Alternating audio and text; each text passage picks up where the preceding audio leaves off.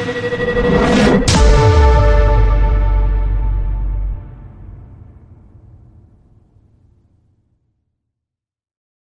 us up on Facebook and Twitter. Download episodes of previous shows.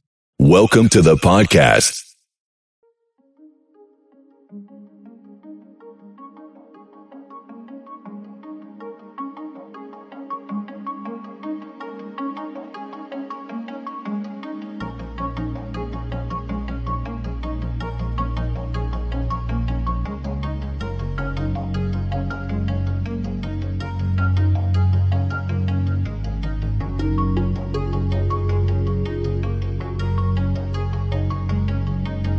When I think back on my career, which is a 13-year entrepreneurial career, I'm not talking about the architecture career right before that, just my entrepreneurial career, I think about a lot of the pivotal moments that have happened across the way. I mean, immediate ones that come to mind are when Matt and I started working together. He's now my co-CEO, has been very influential on how the business has been going since, and I couldn't thank him enough, right?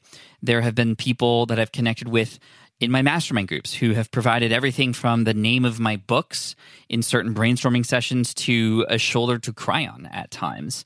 But when I think about some of the most important skills that I've learned to get here, one important skill is storytelling. And storytelling wasn't always something that I was very good at. In fact, I wasn't great at it at all. And it wasn't until I started, number one, posting content and learning about stories, engage stories, keep people on a page or on a video or, of course, on a podcast like this one. But it's a skill that can be learned. And when I started speaking, that's when I really honed in on that skill.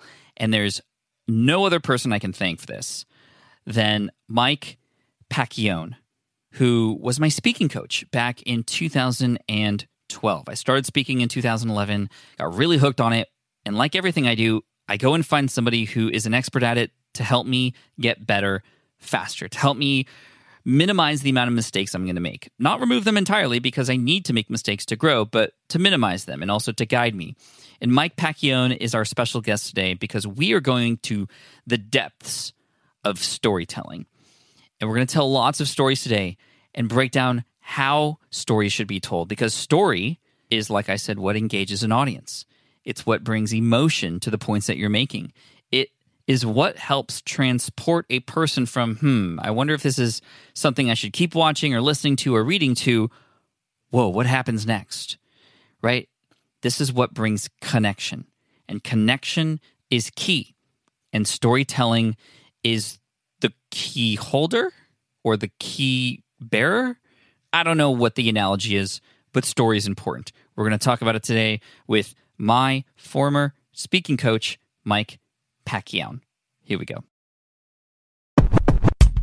Welcome to the Smart Passive Income Podcast, where it's all about working hard now so you can sit back and reap the benefits later. And now your host. He once broke his arm trying to impress a girl back in first grade, Pat Flynn. What's up, everybody? Pat Flynn here, and welcome to session 519 of the Smart Passive Income Podcast. Whether you're a podcaster, a YouTuber, or you're writing, maybe books, maybe on a blog, even social media, you got to know how to tell a story. The better your story, the more likely it is you are to connect, the more likely it is those stories are to be shared, and here's the kicker, the more likely you are to be remembered. So here he is, Mike Pacchione, who is going to help us learn exactly how to do that. Mike from MikeTalks.co. Here he is. Mike, welcome to the Smart Passive Income Podcast. Thanks for joining us today. Pat, it is finally happening. I'm so excited, man. I mean, a full episode for you, because you've been here once before in a little clip in an episode where we talked about what it was like to have a kid and be an entrepreneur, and you provided some really helpful insight on that. We'll link to it in the show notes. But here we are, full episode. Welcome. I'm really excited for today. And I have to also thank you publicly, because if people don't know this already, you helped me tremendously back in 2012, 2013, when I was learning how to speak on stage. You were my public speaking coach. So thank you for that. It changed my life. Oh, man. Well, it changed my life too, Pat. And that's still one of my, what year was that? 2012, did you say? Yeah, 2012, 2013, yeah. I mean, that's still one of my very favorite projects. I don't remember why this happened, but I accidentally, because we used to record those calls. And I accidentally stumbled upon that recently. I was just listening to it. One thing that you taught me was the importance of telling stories. And I've carried that over into my work on YouTube, into the podcast, of course. And I wanted to bring you on today to go deep into storytelling and how we can tell better stories and such. But before that, just real quick, how is the family doing? I know you have a kid and made some major life changes since you and I started working together. You used to work for Nancy Duarte, author of Resonant and Slidology, I think. Yeah, Slidology. She is amazing, and you've since branched off to do things on your own. How's that been? Man, it is. I mean, there's a lot right now. I'm talking 5 days ago, moved from Portland, the Oregon version of Portland, to outside of Philadelphia. Or I guess we're moving to Philadelphia. My son is 2. He is so great right now. It's interesting. You and I started working together. I was single, wasn't even dating anybody. And, get to the other end of that. It's like I moved to Portland. I always tell people I moved to Portland in a sedan, having crammed in as many clothes as I could. And I had a big TV. TVs in 2005 were they had the big, they had a big back to them. That's all that I had. I moved back the other way with a dog, a wife, a child, 2 of those giant pod things, and a giant SUV. But it's been great. My son is so great right now. I'm basically at the stage where I'm like, oh man, I just need to seize this. Don't let anything happen to him. He loves running. He's composing sentences. He loves taking baths. He loves basketball. We watch basketball together. I'm a big Sixers fan. He can say some of the Sixers players. So you'd expect him to say Joel Embiid. He's the MVP guy on the team. But one day I got my son up from the nap and he goes, Kork Maz. The 8th man on the team. That's how he woke up from the nap. I love that. He's showing appreciation to those who don't often get appreciated. And then you'll get him into the Iverson era and some of the history, I'm sure, and down the road. I'm so glad to hear things are well with the kid and your wife, and things with the move. I mean, a lot of things happen all the time for everybody, but it's been a crazy time for sure this past year. And we need to catch up. Just you and I need to get together and catch up so we can save the rest of this part of the conversation for later. But I do want to talk about storytelling. Why is storytelling so important? I guess my short answer to that, I think storytelling is the most portable way of communicating a point. If you think about it, think of a great story that you once heard. You've had so many on your podcast. When I went to FlynnCon, the one that stood out to me that you've referenced several times in your podcast is Shane Sams telling the lawnmower story. It literally has a name. It's the lawnmower story. Right. The lawnmower story. Right. The power of that, because it's such a good story, and he does almost everything that I train people to do with storytelling. Because it's such a good story, other people are able to tell that story for him. He doesn't call me every day, say hey, Mike, can you tell my lawnmower story for me? But I'm able to do that because it's so clear. There's a clear point to it. I can picture the whole thing happening. That's the essence of story. If you do it well, it can be passed on from person to person to person. I mean, honestly, if you think about a world pre-iPhone, pre-iPad, pre-laptop, pre-computer, pre-typewriter, pre-pencil and paper, pre-quill and ink, it's where did our history come from? It's from story. Person A telling a story to person B. It's a lot easier to understand story than it would be to just understand random points. That story is so great. The lawnmower story, for those of you who might not remember, episode 122 of the Smart Passive Income podcast with Shane and Jocelyn, he was telling a story about when he first discovered the Smart Passive Income podcast. And he was sitting in a lawnmower, turned on SPI, and then stopped mid-mow to run to his wife, Jocelyn, and go, this is how we're going to change our lives. And she's like, you're crazy. You're bat crazy right now. And so you could kind of imagine that happening. Of course, he told it with more eloquence, with more detail. I do want to talk about how to provide those kinds of visuals within the spoken word in a minute. The beauty of that is it was the origin of when he discovered the podcast. And I think a lot of people struggle with, well, I don't have a good story to tell. I didn't have a life-changing moment to tell a story about that was like that. Or, a lot of entrepreneurs especially tell stories that are about, the time they got into a car accident and their life flashed before their eyes. And that's a very, oh my gosh moment. How do we tell stories when we don't have an oh my gosh moment? Can we even? The key is you actually do, but I know that exact feeling. I used to think that motivational speakers were all people who lost a limb to a shark or something like that, right? It's easy to feel oh, I don't have anything. But your story is simply, okay, so here's the way I explain story to people. There are 3 acts to it. This is true whether the story is 30 seconds long, or it's a 2-hour long movie. There are three parts to it. So there's a beginning, there's a middle, there's an end. The beginning and the end are actually what you should figure out first. So the beginning, who you are at the beginning, the end, who you are now. There should be some level of transformation. If there's no transformation, there's a problem with that. So you need to figure out what the transformation is from beginning to end. But by nature of anything, like there would be a transformation. Sometimes the transformation is, I was a normal guy. I was a math teacher, science teacher, history, whatever Shane taught. Sometimes it's just where you were and where you are now. That's what it always is. And I think what's important to remember, because it's real easy to get, I guess I would call it like origin story jealousy, right? Like it's real easy to be, oh man, I never got fired, right? I never slept on my sister's couch. I just was successful on the side. But your starting point is going to be a common starting point for someone out there. And I think that's important to remember. I'm remembering a story that I once told on stage that I was just going to tell because it was something interesting that happened and it had a little bit of a lesson to it. But I didn't realize that in the way that I structured it, it in fact was a 3-part story. It in fact had transformation, and it literally had people laughing and crying at the end. And I just was so surprised by that. I think perhaps that came from practice of telling other stories, and just kind of now I'm in automation mode with a lot of this stuff after having done it for years. It was a story about, and I may have told this at FlynnCon, but it was a story about my son wanting to play the iPad in the car on our way to lunch, where I was like, no, you can't. But maybe you can if you can convince me why. And then we go through this little sort of back and forth. And, I try to, play role of Keone when I'm telling the story of like, please, like, I just want to play Minecraft, and how he first started telling why he wanted to play it, but then transformed to why that would benefit me, the parent. And the punchline was, he said that, well, if you let me play Minecraft, I can become a better architect, and I can teach you how to be a better architect too. Like that had people rolling and applauding. I was like, wow, that's actually really cool. I'm going to tell the story over and over again, because that's the other thing that I learned. I learned this from Ramit Sethi. He said, you got to build a story bank, like stories that are crazy origin, like Marvel Universe type stories, to little moments like that during the day when your son wants to play the iPad in the car. They can all become things that could be a part of a bank that you could pull from later.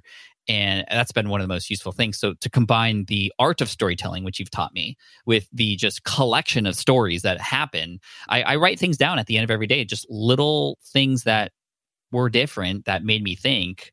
Those could potentially be then extracted into something that could really make an impact online. The lesson in that story with Keone was know who your audience is, basically. And what you just said there, that I guess you're saying what Ramita said, which most things Ramit says are pretty good. The more that you have stories in your back pocket, it's the best, because what appears to the audience like, wow, Pat really thinks on his feet, was just like, Pat had this story in his head from 3 months ago that his computer brain just said, let's dial this up and we're going to pull it out. And I've told the story a bunch of times and I'm totally comfortable with it. I know when you're going to laugh, boom, win. Yeah. Oh man, I've at dinner parties, like I've used the stories that I've told on stage, because it just, like you said, oh, there's the story that I have that fits in this moment. Let me tell it. And then I tell it and everybody, they're like, wow, you're like the life of the party. And I'm like an introvert. I just happen to have practiced those things. And it feels a little bit not manipulative, just like calculated, which feels weird in a conversation that is supposed to be organic, but honestly, it's been like really cool. Well, and a lot of people have resistance for that exact reason that you're saying, because it feels to them, manipulative is the wrong word, but I know what you're saying. It feels to them like it's not organic, maybe is the right way of saying that. We're trying to entertain the audience. If we're speaking on stage or we're having a video, presumably you want to get your point across. So you want to sell your idea, your product, your course, whatever. A story will help that point land. Like on a really basic level, Pat has an idea in his head that he wants to get out into the mind of his audience. If telling a story of his son doing that helps that point land, that's gold. And that's what you should do. Yeah, people remember the stories. They, like you said earlier, can tell the stories to others, versus if I just go, hey, if you want to share a message, like just know who your audience is. Okay, like 50,000 other people teaching entrepreneurship say the exact same thing. Here's my way of making it unique in the way that also is very quote unquote Pat Flynn like with bringing the family in and poking fun at myself and those kinds of things. And then over time, there are certain moments that, and I'd love to talk about this too. It's like the ethics of storytelling, meaning, so that story was true, but there were things in that story when I eventually told it over and over again that I added on to make it even more of a hit, right? Like there was a moment in the story which honestly didn't happen. I'm just going to tell all of you, it didn't happen, but it made the story that much more funny. And maybe that was the wrong thing to do. I'm not like telling lies, but I'm kind of, right? Like, so the part in the story that I added in just for fun to see what would happen, and I kept it in ever since, was a part like after 3 or 4 back and forths between me and Keone, I eventually get down on one knee and I go to him and I look him in the eye. And I'm holding my iPad and I said, I want you to sell me this iPad. And he goes, you want me to sell you your own iPad back to you? And then I just get frustrated, right? Like that moment didn't happen, but it kind of sums up how I felt in that moment of just like, you're not getting it right now. Like you're not, the words that I'm saying are not getting through to you. What are your thoughts on things like that? Are you asking me if I believe in lying? That's it. Remember, this is recorded for your kids to listen to. This is recorded for your family. Dad, remember back in 2021 when you said this? Click. That's why I didn't come home last night. In all seriousness, one of the tips that I've given people, so this is specific to the ending, but it really would work where you are too. Okay, so you need to make the story emotionally beneficial to the audience. That's what you're doing with that part. Now, one of my favorite stories I ever heard was a pastor named Andy Stanley. He tells a story about being a little kid and they had a pet snake. And for some reason, the pet snake gets out. It gets out into the house. And he's like, yeah, we looked for him for 15 minutes and then we couldn't find him. So we all went to bed. And you hear these gasps from the audience. They're like, what? He's like, no, we didn't do that. Of course we kept looking for him. The lie, I don't know if you call it a lie, but the temporary lie is to give the audience the emotional satisfaction that they want in a story. So you have to decide for yourself how you want to edit that part. But to me, what you should do in a story is you should give the audience an emotional benefit. And the way that you do it, what you might, if you felt bad about that, like the thing to do would be to say, I didn't do this, but here's what I was thinking to myself. Because it would probably accomplish the same goal. Or do the thing and then go, well, that didn't actually happen, but that's how I was feeling, right? It's like your pastor friend said, okay, that makes sense. So if anybody's ever heard that story, I'm sorry. Everything else is true, though. Everything else. It's an interesting question. So a lot of the stuff that I teach comes from memoir writing, which I've never published a memoir, but I've written that extensively. There's a whole debate in the memoir community about editing for memoir, right? Because what some authors will do just for clarity of reading is they will like fuse multiple characters together just so there are less characters in the book. And then other people feel like that's not accurate. So to me, that's a decision you have to make for yourself. The fish I caught was this big, right? It's like, I mean, that's the classic line of stories and how they get re-embellished and then turned like it was just a minnow, but now it's a shark, right? After so many people tell it. Anyway, what are some things that people online, especially, are doing incorrectly when it comes to storytelling? This way we can maybe avoid some of these things. I've got basically 7 things that I tell people to do. Now, you don't have to do all 7 of these, but let me just go through these somewhat quickly, and you can ask questions along the way. Do you like how I'm taking control of your podcast? Yes. So I'll do this. This is exactly what I want. I can just go take a bathroom break, and you can still just keep going. I always tell people, very first thing you need to do is to plan the resolution or lesson to the story. What most people do is they assume that the audience will get why you're telling the story. And sometimes it's so obvious that it would be almost insulting to the audience to declare the lesson learned. But most of the time, you should actually say, here's why I'm telling you this, or here's what I learned from that. No, that's really good. In fact, if I told this iPad story and I didn't have the lesson, it would require more calories for people to just understand it, which would then either tire them out, like literal calories being used to figure out, well, okay, well, what's the point of this? And maybe some of them get it, maybe some of them don't. Or I can make their life easier and just go, here's what all that really means. And now it's the lesson wrapped in the story that can get retold, that gets remembered, etc., and brings emotion to it. That's the other part of the story. Totally. And what's cool about that is a good story can go in a bunch of different directions. Because the same story that you're telling is know your audience, that could also be, because you could tell that same story and the lesson could be, I bring this up because my son felt like, what did he have to lose? I may as well take my shot. So that's what one of the things I love about good stories is, I want to be careful about the way I say this, but so I picture this. I always have an Excel file. Column 1, name of story. Column 2, approximate length. Column 3, purpose. And a lot of stories can have more than one entry in that purpose column, just like the one that you just told. So, but I always tell people, you have to figure out why you're telling the story. You can't just tell a story just because, oh, it's funny. I heard people like stories. Sure, but it's more effective if you declare out loud what the resolution or lesson is. Love it. So the mistake would be just telling the story without any real point or purpose or end goal or end lesson. Yeah, totally. Next one is to prime the audience. This one feels very obvious, but plenty of stories fall apart, or plenty of people don't do this. Okay, so picture you're at a cocktail party talking to like someone not very interesting. You want to get away from this conversation. And then they say, let me tell you a story. It's like you perk up, your posture gets a little bit better. We are excited by stories. You hear them say something like, I heard a great story about that. Oh my gosh, I have a great story about that. What you're doing is you're priming the audience to enjoy it. What most people do is they jump right into it. Now, picture this, especially if you're doing something online, YouTube video. You are very likely one of several tabs that are open. And same thing, if the audience here is, I've got a story, or let me tell you a story, it's like, ooh, let me go back to that tab. Let me stop emailing. Let me go back to that tab. So I know that feels really obvious to most people, but that helps tremendously. It lets the audience know they're about to hear something good.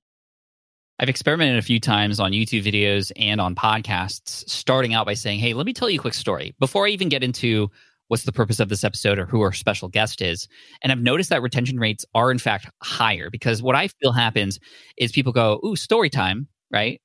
Like you said, versus like, is this going to be even worth my time or not?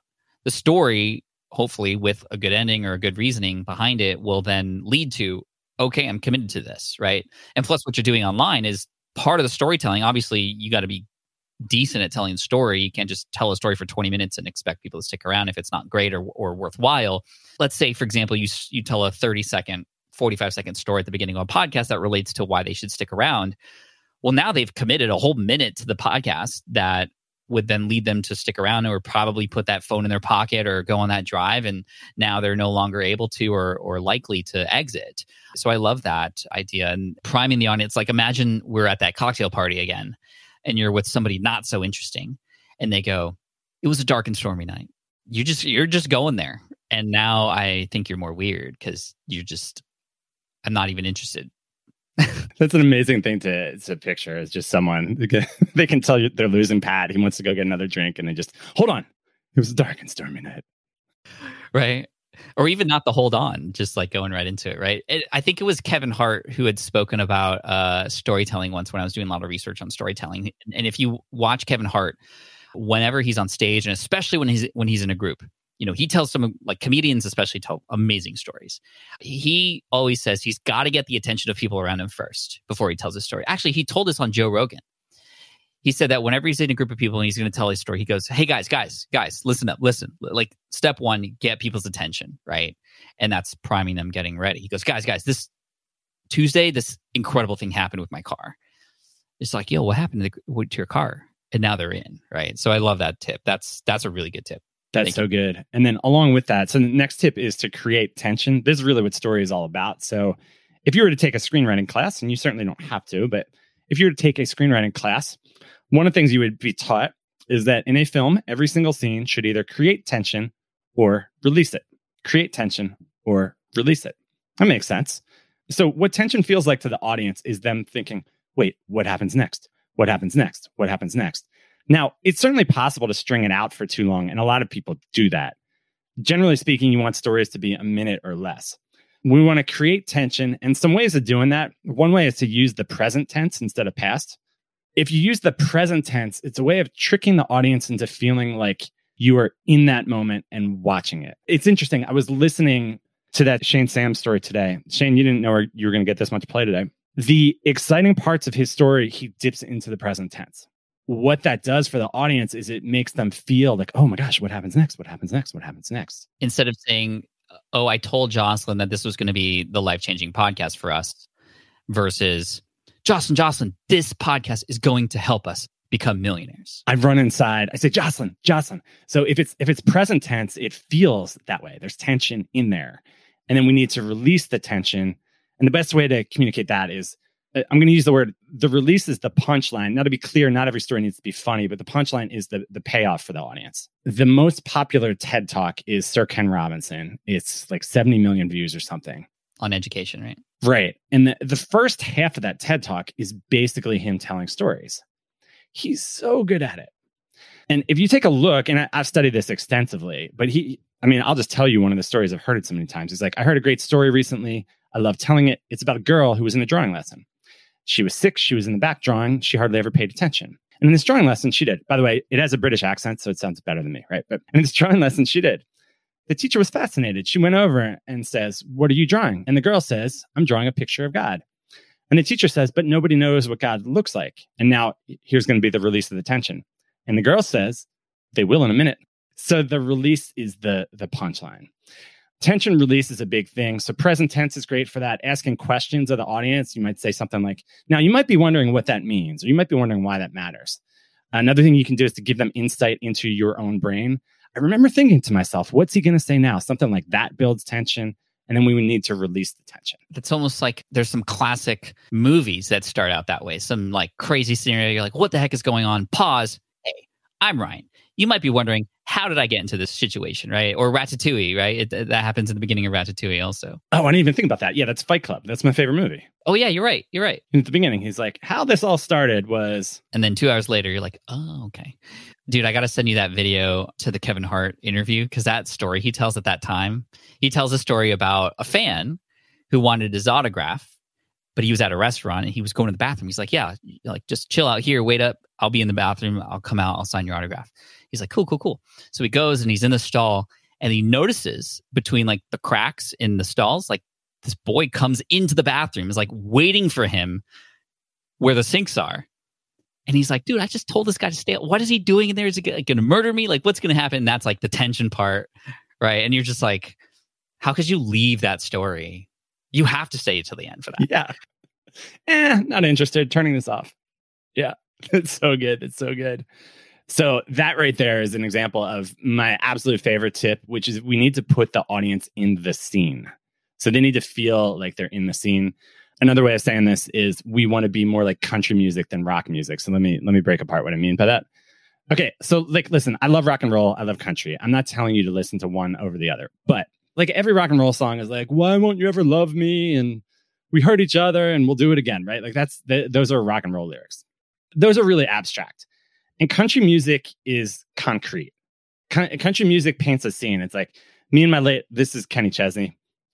This is not my favorite country song, but I'm just saying it tells a story. He's like, me and my lady had our first big fight. I drove around till I see the neon lights of a corner bar and it just seemed so right. So I pulled up, not a soul around, but the old bar keep. Down at the end, looking half asleep. Like you're picturing this whole thing happening. Your audience is more likely to be bought in if we paint a picture of the scene versus just speaking abstractly. The lawnmower story works because it takes place on a lawnmower. It's not just, I listened to Pat's podcast. I was on the lawnmower and I pause and I run inside, right? Like that's how it feels. Amy Porterfield, if you hear her origin story, one of the things she talks about is she gets a phone call while she's on the tarmac. So she's like walking on the tarmac, wheelie bag in one hand, phone in the other, getting screamed at. You can picture that whole thing. That makes us feel like we're there. Ultimately, that's the power of story, is we're dropping the audience into a scene from our life.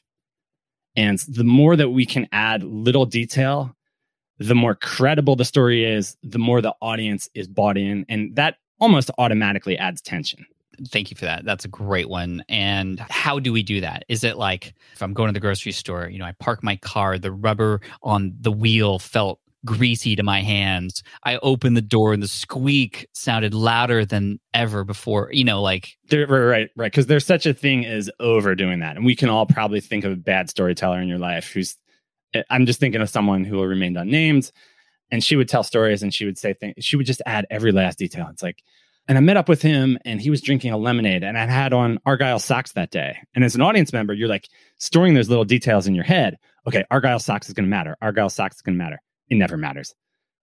The key is that we just need to add one or two vivid details from the key part of the story. Perfect. That's what I was looking for. Like, how many things do we describe? So when you tell the story of Amy Porterfield with the suitcase, she's obviously going somewhere. It's in her hand. We can imagine it, and then something happens and her life changes, right? So the lawnmower, that's a vehicle that was basically representing doing the work and grinding and getting it done, and then boom, here comes a podcast that interrupts that in a way, almost symbolically.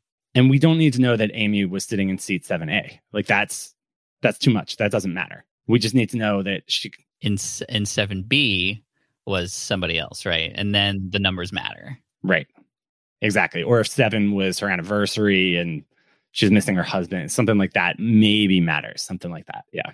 Just to give a little bit of the science on that. If you read the book Made to Stick, they do this great study. So they do this great study. This is like a mock trial study done in college. And you know how these things work. A/B testing, basically. Group A, they say the children went to bed and they brushed their teeth. Group B, the children went to bed and they brushed their teeth using Darth Vader toothbrushes. And it's like the people who bought story B with the Darth Vader toothbrush, the results are through the roof. Like that little detail sticks out to us. That's true. Yeah. I could overdo that, but that's my favorite thing. Beware of overdoing it, but just one or two vivid details at the key point is what you're looking for. How do we, before we move on to the next tip, I'm just curious. I know from my own experience that I need to practice telling these stories, and I need to tell them in ways that are terrible in order to eventually tell them in a way that can hopefully be great. What are your favorite ways to practice storytelling? I can always tell someone has not rehearsed a story because here's how it'll sound. It'll say, I was doing a podcast interview with Pat and I hooked up my microphone. And so I realized the microphone wasn't working well. So there's a lot of, there are no periods on the end of sentences. It's a true story, by the way, y'all. There's no periods on the end of sentences. There's a lot of there's a lot of and so. What we actually want to do, and this is going to sound staged, but I promise this was my next tip, is err on the side of shorter. So it's almost like the shorter you can make it, the better. That the most popular Sarah Ken Robinson story in that talk is 24 seconds long. It's 24 seconds. That's it. Unless it's a truly incredible story, like it should be a minute or less. And what you want to do is run it through a bunch of people. I would try to talk in 7 to 10 word sentences.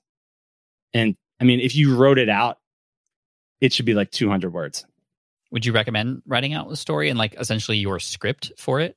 I would recommend writing it out, but not feeling like you have to have it memorized. There is something to only I knew that when you and I started working together. Do you remember? It's like the very first thing I said. I was like, well, what do you do now? You're like, well, I write out the entire 60-minute talk. I memorize the entire thing. And I walk in. I forget what your walk-in strategy was, but it was like 3 points on the stage. I'm like, what? Like, why are you doing that? Because I don't know. Yeah, I used to write every single word. Because you're Pat Flynn and you're still an achiever, but you've gotten more efficient with your way of achieving. That's the reason why. I appreciate that. So write it down so you can just like see it and move it around or deal with it. Or I love Post-it notes. Actually, this is how I prepare my stories. Now, I use Post-it notes, and I have Act 1, Act 2, Act 3. Essentially, and then I have one Post-it note per idea, moment, or quote, or story, or something, and then I move things around, and I might remove some, I might add some.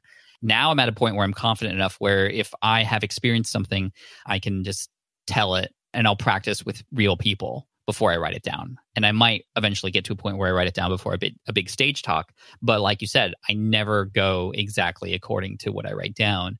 In fact, oftentimes, it goes in ways that I didn't even know it was going to go because I'm just having fun on stage at that point. And also, okay, let me give a more like concrete answer to your question about how you can rehearse it better. One would be to rehearse with someone, hear how many times they say, uh-huh. If they say, uh-huh, more than once, the story is too long. So that's one thing you can do. If you're telling me a story, I'm like, uh-huh, like that story's gone too long.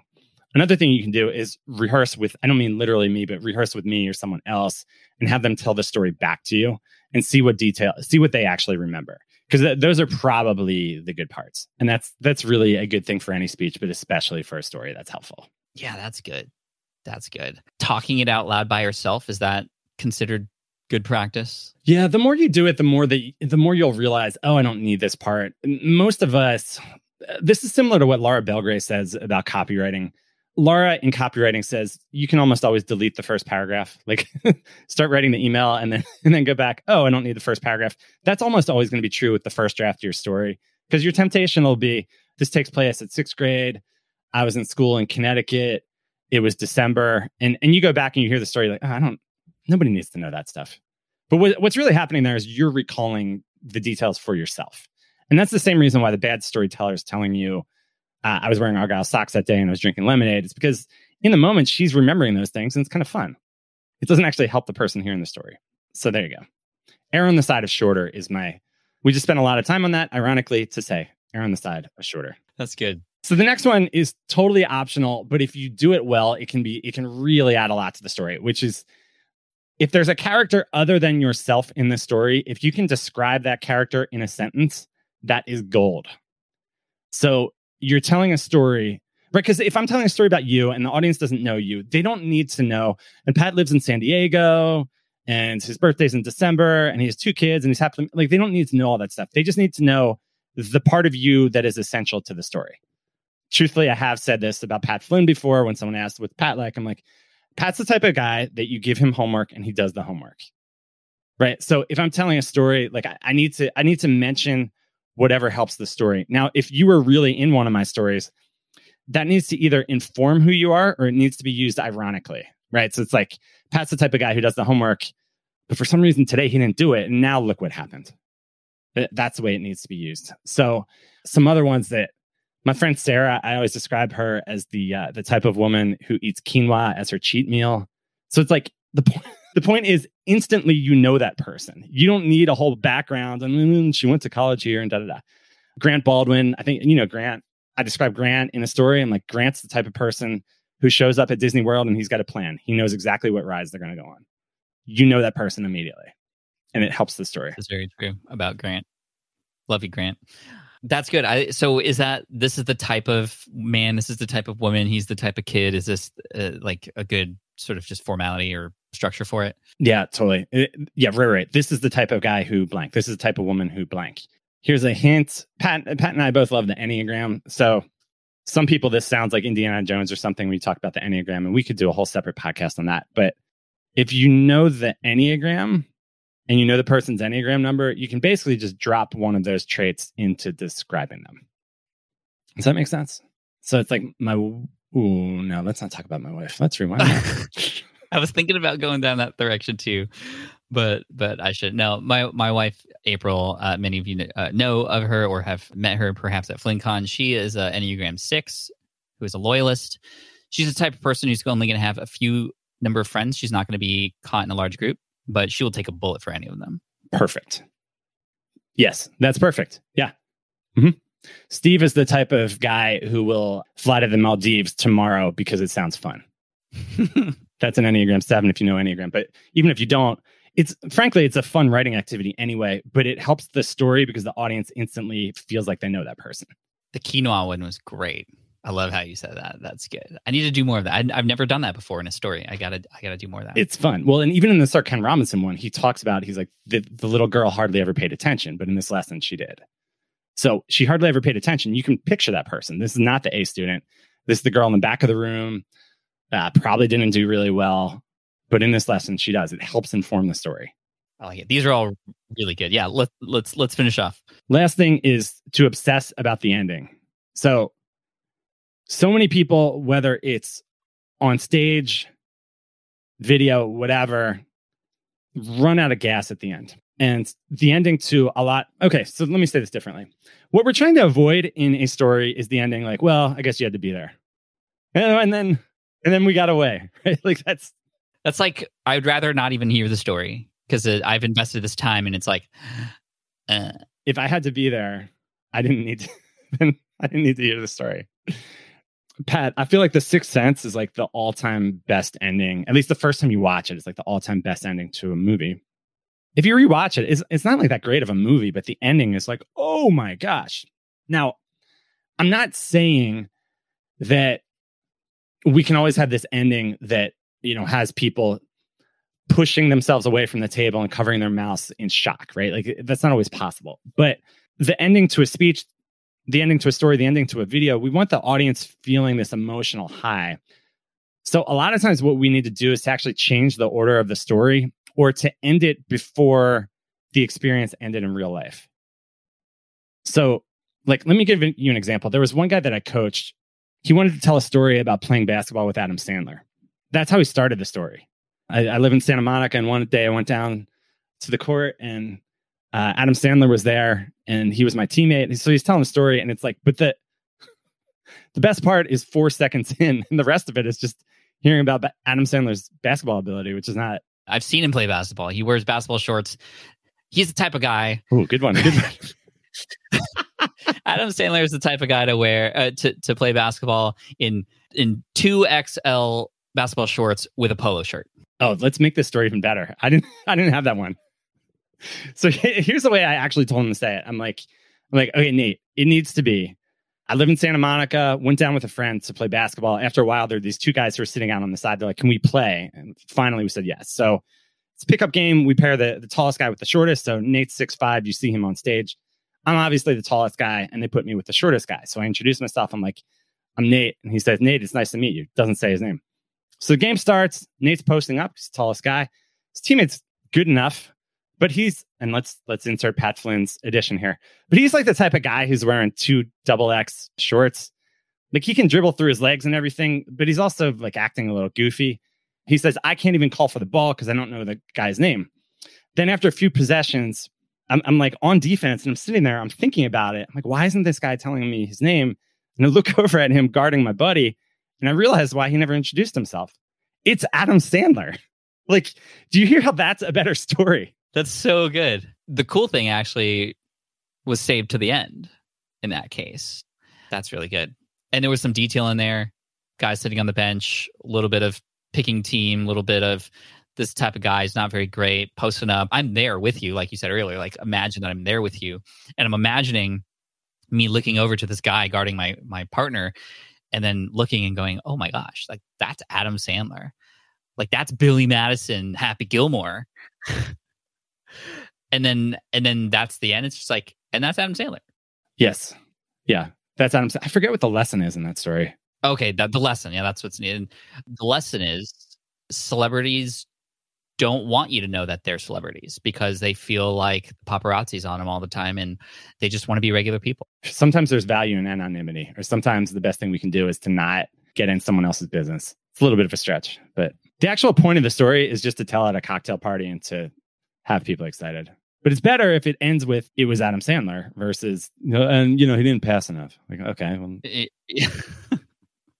That's true. No, that's good. So whether we tell these stories in videos or on a podcast or in person or on a big stage in front of a crowd, like all these tips that you mentioned are so great. And like you said, you don't have to use all of them, but any one of them can enhance the message and the ultimate lesson. And that's the one thing I think entrepreneurs are great at. We know the lessons, what we want to teach, and we just kind of go right to it right away. And we just blend in with everybody else who's going to it right away. And these stories from your life and from wherever, I mean, the final question I want to ask you is, where do you get your inspiration for stories, and where might people look to find these stories that are around them to include in their content? Everybody I have ever worked with has reached a point in a speech or a podcast or whatever they're working on where they're nervous that they're telling people things they already know.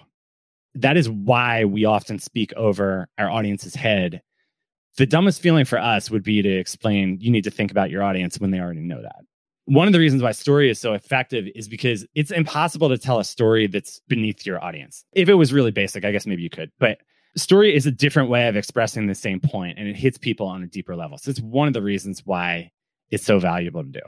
I recommend, like you said, a memory or a story bank, story vault, whatever terminology you want to use there. I literally have a Google file. I have a Google Sheets file that, just like Pat said, I just jot things down. Sometimes it's a micro story. By micro story, I mean something that doesn't need to have this lengthy exposition. It's just 2 or 3 sentences. Sometimes it's something longer, but it's like when someone tells a great story, there are certain people in my life that I literally, my one friend Chris is a park ranger in Denali. And every year he has one insane story. And I'm always like, Chris, let me record this one. I'm not saying you have to be that weird about it, but writing them down. One of the things you can do, a great place to start is thinking about childhood. So think about first grade, like go to first grade, spend 2 minutes thinking about the people who are in your class in first grade, second grade, third grade, fifth grade. I don't know why I skipped fourth, fifth grade, all the way through middle school. Middle school is really good because a lot of those stories are really painful, and painful stories are great to recover from. So if we think of a story as transformation from beginning to end, that's a really good starting point. How awkward you were in sixth grade.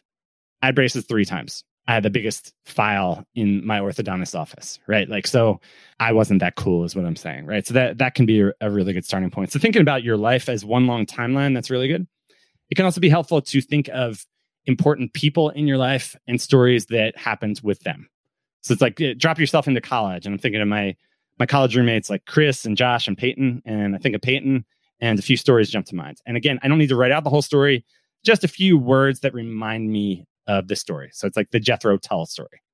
I know what that is. I don't need to write out the whole thing. Honestly, spending an initial half hour on that would take you so far. And then just jotting those stories down. Pat said at the end of the day, whenever it's coming to mind, that's great. I read magazines, which I know is kind of outdated, but I get physical magazines. One of the reasons why is because they have great stories in there. And the magazines I read are not read by that many of my peers. So I'm 43, but I think I'm in the like age 65 target market. Like I get Reader's Digest, and like the ads for that are really funny. So I get like Reader's Digest, Alaska Magazine, because these are not things that most people are reading. And that adds a degree of surprise to the stories that I read there. You didn't know that about me, did you? Yeah, watch Wheel of Fortune too. Yeah.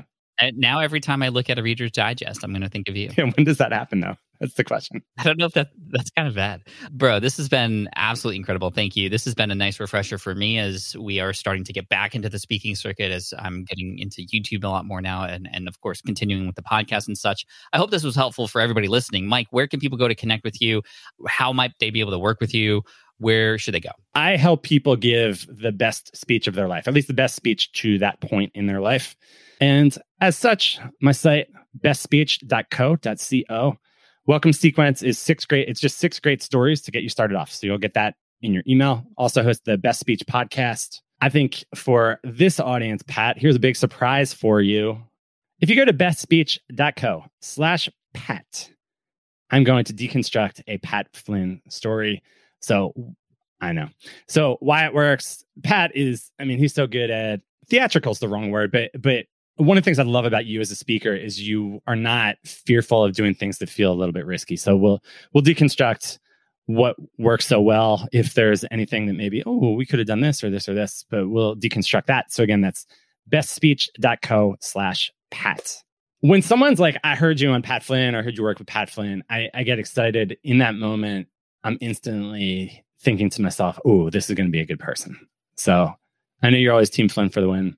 But that is more than just you, my friend. I love working with the SBI tribe. Thank you, man. I appreciate that. Everybody go check out Mike. One more time, link, and where can they go get that deconstructed Pat Flynn talk? Yep. So bestspeech.co and bestspeech.co/Pat. Thank you. And for everybody out there who's seen your name but doesn't know how to say it, can you just debunk exactly how it's pronounced right now for all of us?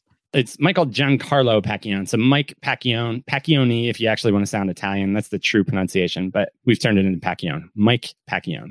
There you go, everybody. So now you don't have to worry. Thank you, everybody. I appreciate you. And Mike, you're awesome. Thanks so much for coming on. Much love, Pat. Whew. All right. I hope you enjoyed that interview with Mike. Mike is always such a pleasure to speak to. I always learn something when I'm speaking with him. And even if we're just having normal conversations on the phone or anything like that, I'm always trying to decipher, okay, how is he going to tell me this story? What's the structure of this? How is he going to bring the punchline? And he always does, and it always impresses me.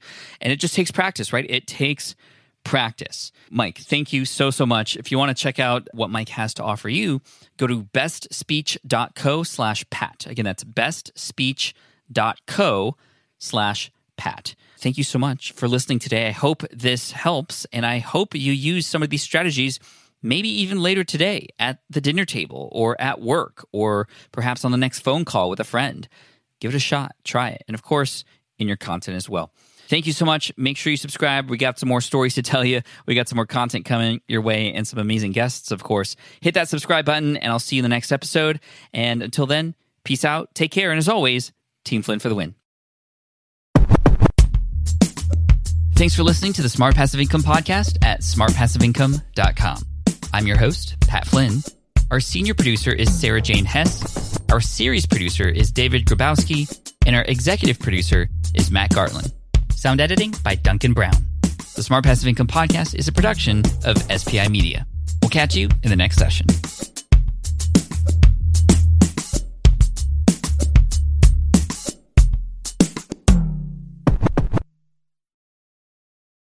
Also, today's show is sponsored by AppSumo, the leading digital marketplace for entrepreneurs like you and a great way to get your product in front of over 1 million entrepreneurs, founders, and small businesses.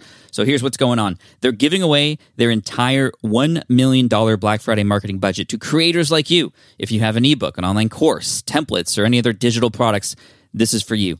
You list your product on AppSumo between September 15th and November 17th. And the first 400 offers to go live will receive $1,000. The next 2,000 will get $250. And everyone who gets listed gets entered to be one of the 10 lucky winners to potentially receive $10,000. So go to appsumo.com/PatFlynn to list your product today and cash in on this amazing deal. Again, appsumo.com/PatFlynn.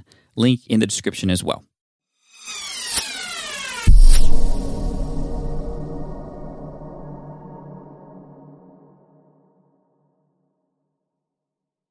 Please follow us on Facebook and subscribe via iTunes.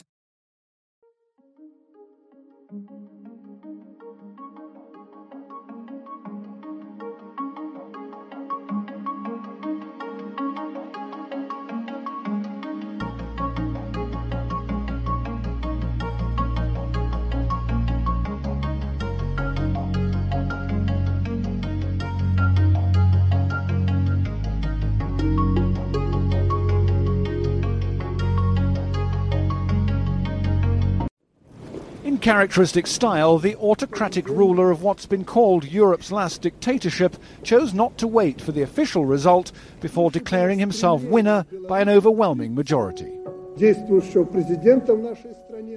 Alexander Grigorievich Lukashenko has been the president of Belarus since 1994, the country's first and only free election. He's described by some as Europe's last dictator, amid claims of involvement in mass torture, repression, and state-sponsored smuggling.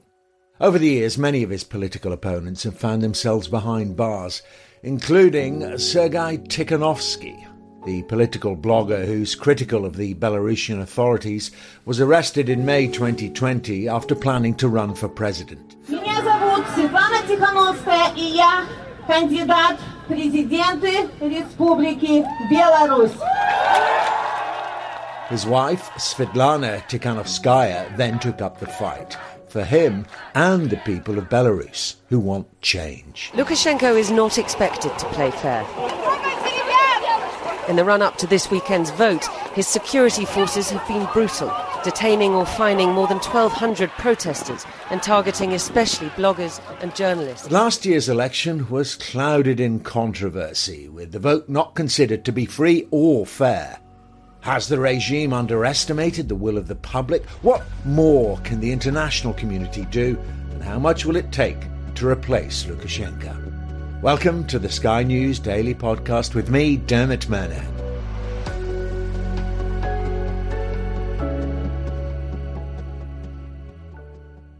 I think that every person in our country feels fear.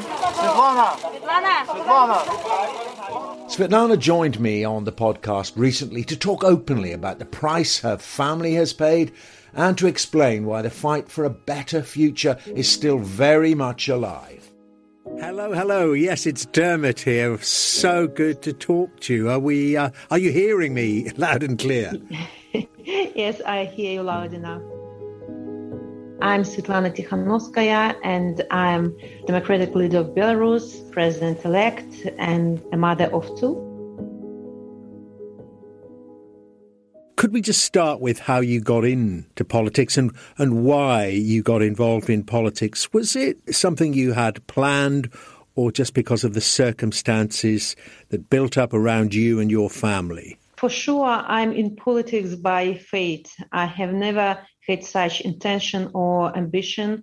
And, when my husband started to broadcast about political situation, he was several times in jail because of his political views. I was just his wife. I was bringing up our children, was housewife, and was never involved in politics very deep. Because, of course, in our country, we talked a lot about politics behind the closed doors in our kitchen, almost whispering, because we knew how the regime is cruel. But my husband is a brave person. He was talking openly about the regime, about Lukashenko. And when he declared that he wants to participate in the nearest election, he was put in jail again. And when he wasn't allowed to participate in pre-election campaign, I brought my documents to Central Election Commission just to show to my husband that he's important to me, that I really appreciate what he's doing. I was sure that my documents will not be accepted because Central Election Commission knew who I am at the time, wife of my husband, but for sure they wanted to make laugh of me. They wanted to show that nobody will support woman without any political experience. I think that they underestimated me. They underestimated Belarusian people. They underestimated will of Belarusians for better future. And did they underestimate the will of a Belarusian woman? It sounds to me as if there is quite a traditional view, certainly from the regime, towards what a woman should and should not do. Yeah, I think that in Belarus, we are like post-Soviet country. It was supposed that women should be in the kitchens, preparing food and whatsoever. Though we have many women in business, in other spheres that are having ruling position. But anyway, women were always, I suppose, underestimated in Belarus. And moreover, before pre-election campaign, Lukashenko said that our constitution is not for a woman. A woman will never have enough strength to rule a country. How do you feel when you hear that, the leader, the ruler of your country saying that 50% of the population aren't fit to be involved in politics? You know, in the most democratic countries, there is promotion of equality of women and men. But maybe in Belarus, we didn't pay much attention to this equality, non-equality, because we had other problems, other troubles. We didn't have rights at all. So this question wasn't maybe discussed rather vividly in Belarus. But as for involvement in politics, you know, I think that the situation itself, that after 27 years of the regime's ruling in our country, our people are really get tired of it. We have an opportunity to visit other countries, have an opportunity to see how other people, maybe even on internet, you know, we see that we really want better future for our children. And last year was the result of this understanding. New generation grew up that haven't been living in Soviet Union. They have other values. They have other understanding what normal life is. So people are prized for their dignity, for their rights.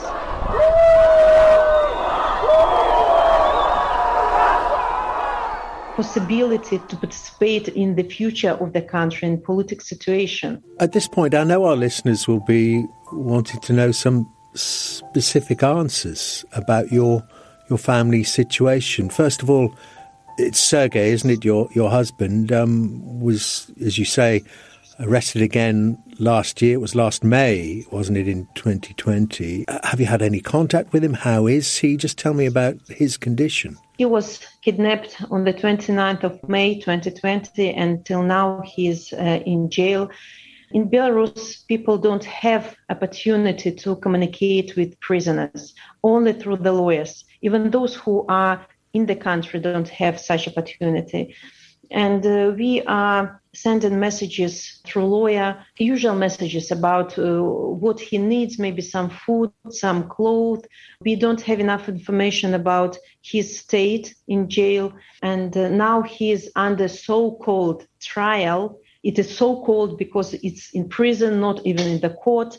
No relatives, no journalists are allowed to this trial. But, my husband is a very strong person. And I know that he will never betray his values, what he was standing for, the same as thousands of other Belarusians who are behind the bars now. But people in Belarusian jails, they are being tortured. They are humiliated physically and morally every day. They are lack of evident things like pillows, like blankets, normal food, normal water. So the situation in jails is awful, and hardly any European can even imagine what KGB people are doing with Belarusians there behind the bars. We can't. I mean, it just sounds dreadful. And as you say, applies to so many people at the moment. But just on your family, I mean, it's terrible for you. What about your children as well? What do you say to them? No, I have two children, a 5-year daughter and 11-year-old son. My older son, of course, he understands where his father. He doesn't ask many questions. He's just writing letters to him. He knows what he can write and what he can't because of the question of security. But my younger daughter, of course, she doesn't know where Daddy is, but every evening we are talking about our father. We are watching videos with him and watching our photos. And she's asking, when am I going to see him again? She's very small, of course, but she misses him very, very much. And I understand that they used your children as a threat against you when you got involved in politics, saying that they'd take them away to an orphanage. Yeah, this is true. Once, the first time I got such a threat was maybe in June. A known person called me and told, if you're not stop, doing this, meaning this pre-election campaign, so you will be jailed and your children will be put in orphanage and you will not see them for, 15 years. And I took the decision to bring them to Lithuania and just to feel more free in Belarus. She dared to run against the regime, but a day later, she was on the run herself, forced to flee Belarus, scared for her children. Finally, emerging from hiding in next-door Lithuania. On the 10th of August, I was made to flee the country, and I joined my children. And at that moment, when I was persuaded by KGB people to leave the country, I also was threatened with my children. They know where to push what is the most important things for every woman. And they just also told that, we will jail you and your children will be abandoned and will be put in orphanage, things like this. Do we know how many political prisoners are being held in Belarus now? There is a division. We have officially recognized political prisoners, officially recognized by human rights centers. And at the moment, there are 670 political prisoners. But there are thousands of those who are not recognized because of paperwork, so maybe relatives don't want them to be recognized for different reasons. But all those people were detained because of their political views or because they were participating in peaceful demonstrations. So they are, in a broader sense of the word political prisoners, they are thousands of them. Such an awful situation. Yet President Lukashenko, well, we saw the protests. He's still there. He just ignores them. What are your thoughts on how things change and if things will change? I doubt that ex-president of Belarus ignored all those demonstrations. If he did, so there wouldn't be so many people behind the bars. He's afraid of our nation. He's afraid of our unity. He's afraid of our joint position. He understands that he doesn't control mind of Belarusian people. You are not a leader if you need to use violence and tortures to make people love you. The situation in Belarus, of course, is awful because it's easy to stop peaceful demonstrations when you have violence and guns. But people haven't changed their mind. They want the changes so strongly that they are continuing to fight undergroundly. They are building underground structures in case when there will be next uprising or national-wide strike. People will know each other. People will know how to communicate with each other. Because in August and September, people went into the streets, a little bit chaotically. Their soul, their hearts demanded this. But now we are trying to build structures, to build underground organizations, to resist more centrally, I say. Regime knows that people didn't give up, that people united not only inside the country, but all those who had to flee Belarus, they are organizing themselves in exile. They are working on different initiatives that on the one hand put pressure on the regime, on the other hand fundraise money for those who are in need, for political prisoners, their relatives, for mass media that also have been destroyed in Belarus. So it's all about people. For example, Lukashenko is destroying all the organizations that have been working for years in Belarus, and people have to flee the country. But he doesn't understand that organization is not just registration. Organization is about people. People relocated and continue their job. They continue communicating with international organizations. They continue to show what's going on in Belarus. They continue to fight for their rights, for political prisoners. And I'm really glad that Belarus united countries, united different political parties outside, united continents, and democratic countries are, staying strong, just supporting Belarusian people. International community mobilized and create multiple points of pressure on the regime, isolating him politically, economically, and send clear message that now regime is not a threat only for Belarusian people, but he's a threat to the security of Europe as well. And I'm sure that European Union and the USA, United Kingdom will stay together and strong and firm just to make Lukashenko to avoid impunity and make him to start negotiations with Belarusian people. And I was very interested there in some of the words you used there. Well, one very small word. Words are extremely important. And I referred to President Lukashenko, and you said ex-President Lukashenko, because the 2020 election was illegitimate. It's important, that, isn't it? Would you like to see, you mentioned the international community there, referring to Lukashenko in that way? That election, you're saying that election was stolen from the people.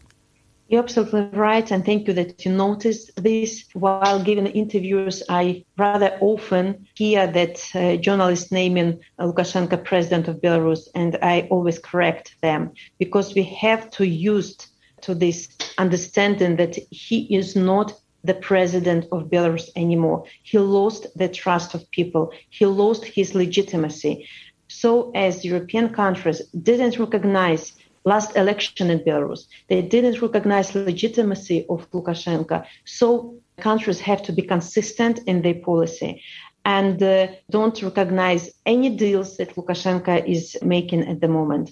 Don't recognize his representatives on official meetings. Because, we think that this migration crisis that's now on the borders with Lithuania, Latvia, and Poland, it was made specifically for Lukashenko wanted to make Europe talk to him because of this migration.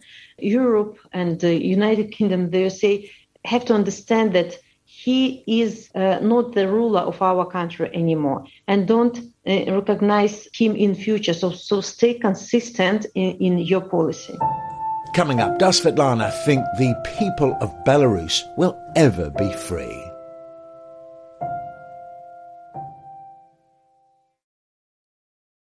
What role does President Putin of Russia play in supporting Lukashenko? And talking about elections, of course, at the time of recording, while we're talking right now, Russia is having its own elections, and inevitably, I think we know the result before the counting has finished. It was understandable why Kremlin supported Lukashenko after the election, because Kremlin also didn't expect of such uprising of people. And now it's not comfortable, not convenient situation for Kremlin if in Belarus a democratic movement will win, because the situation in Russia is also not very stable. But we have to understand that it's not up to any other country to decide what's going on in Belarus. It's up to Belarusian people to decide their future. Okay, Kremlin now is supporting Lukashenko, but at least 27 European countries and UK and the USA and other democratic countries are supporting civil society in Belarus. So we have to deal with what we have and trying to send message to Kremlin that we will always be neighbors with you. We just want to make our relationship more transparent, because in Belarus, people don't know what's going on under carpet, what deals are made by Kremlin and the regime. And I think that if Russia wants to play constructive role in getting out of Belarusian crisis, so they just have to stop supporting Lukashenko, and Belarusian people will do the rest. And I know you talk about the European Union, about the West, the UK, the United States. I know you've met with President Biden, you've met Prime Minister Boris Johnson of the United Kingdom. What did you say to them, and what did they say to you? Because everybody says that they are supporting Belarusian movement, because democratic countries understand what we are fighting for. It's not about geopolitics. It's about dignity. It's about our human rights. It's about rule of law in our country. And I'm really glad that democratic countries have very principled position on Belarus now. There is absolute consensus in the USA, in United Kingdom, what the reaction should be on cruel actions of the regime. And just I want to underline that standing for human rights, standing for law in Belarus is not interference into internal affairs. It's just our global values. Every country has to support its moral obligation of normal country to support those who are on their path to democratic changes.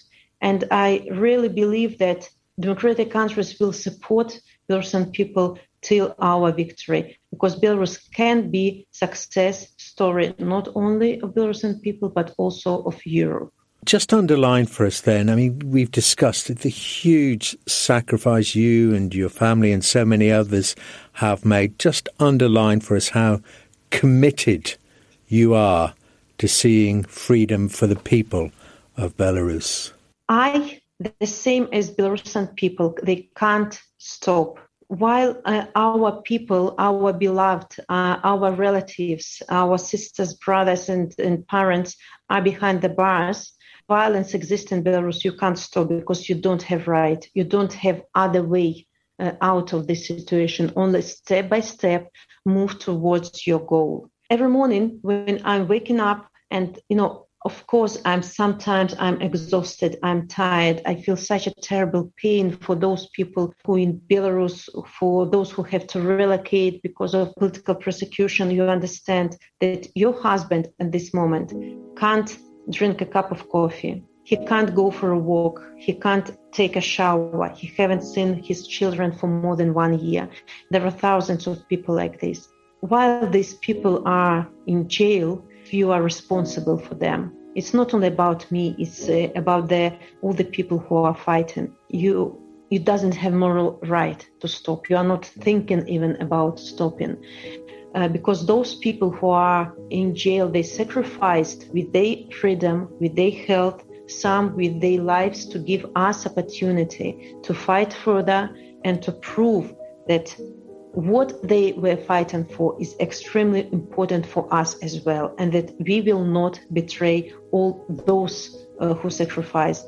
So it is difficult, it's extremely difficult, but this is our choice, this is our path, and I'm sure that democratic countries understand what we are coming through and will be with us till our victory. Well, Svetlana Tikhanovskaya, thank you so much for talking to us on the Sky News Daily podcast. I don't think I'm exaggerating here. I think our listeners will agree that you are an inspiration to the entire world. Thank you. Thank you, Sky News. Lukashenko has dismissed Svetlana's claim that she was forced to flee Belarus, which has faced a raft of sanctions imposed by the European Union. Human rights campaigners want to see him put on trial. He says he has nothing to apologise for.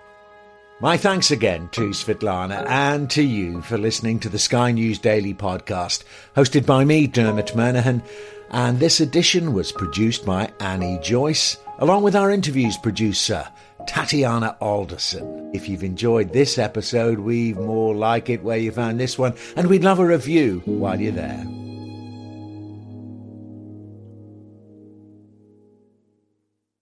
The driver told us to throw every luggage we brought with us in the sea. 21 extraordinary personal stories from some of this century's biggest news events. The Chilean mine rescue has to be one of the most amazing stories that I've ever covered. Storycast 21 from Sky News. Listen, follow, subscribe. Eyewitnesses said a wall of water appeared to simply rise out of the sea.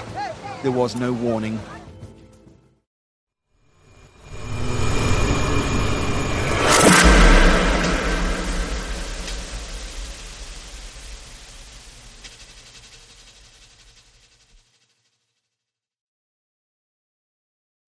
If you enjoyed this episode, please leave us a review on iTunes.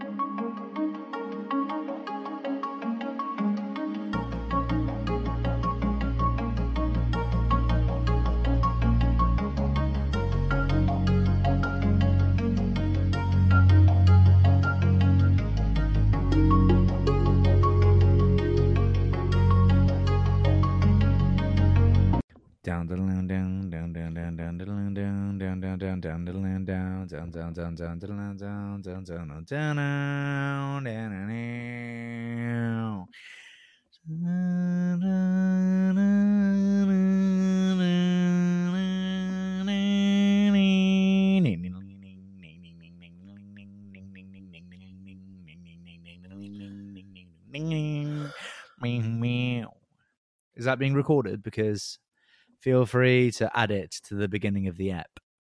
Okay, who's ready for some gold? Who is ready for some gold? Leave this in, Imo. All part of the process. We want to break the fourth wall and allow the listener into the living room for real. I think you're frightening the listeners by being so into the pod. I love the pod. I love life. I don't really know what to say about that. I love you more than ever. I love life. I'm in a real good mood today. And you know what? I've told everyone about my catharsis in the desert, my cathartic experience, and I've come out of it loving the pod. Wow. And isn't that nice for all of us? I've come out of it thinking, if so many millions of people listen to this pod and they love it so much and it changes their life for the better, why wouldn't I love it?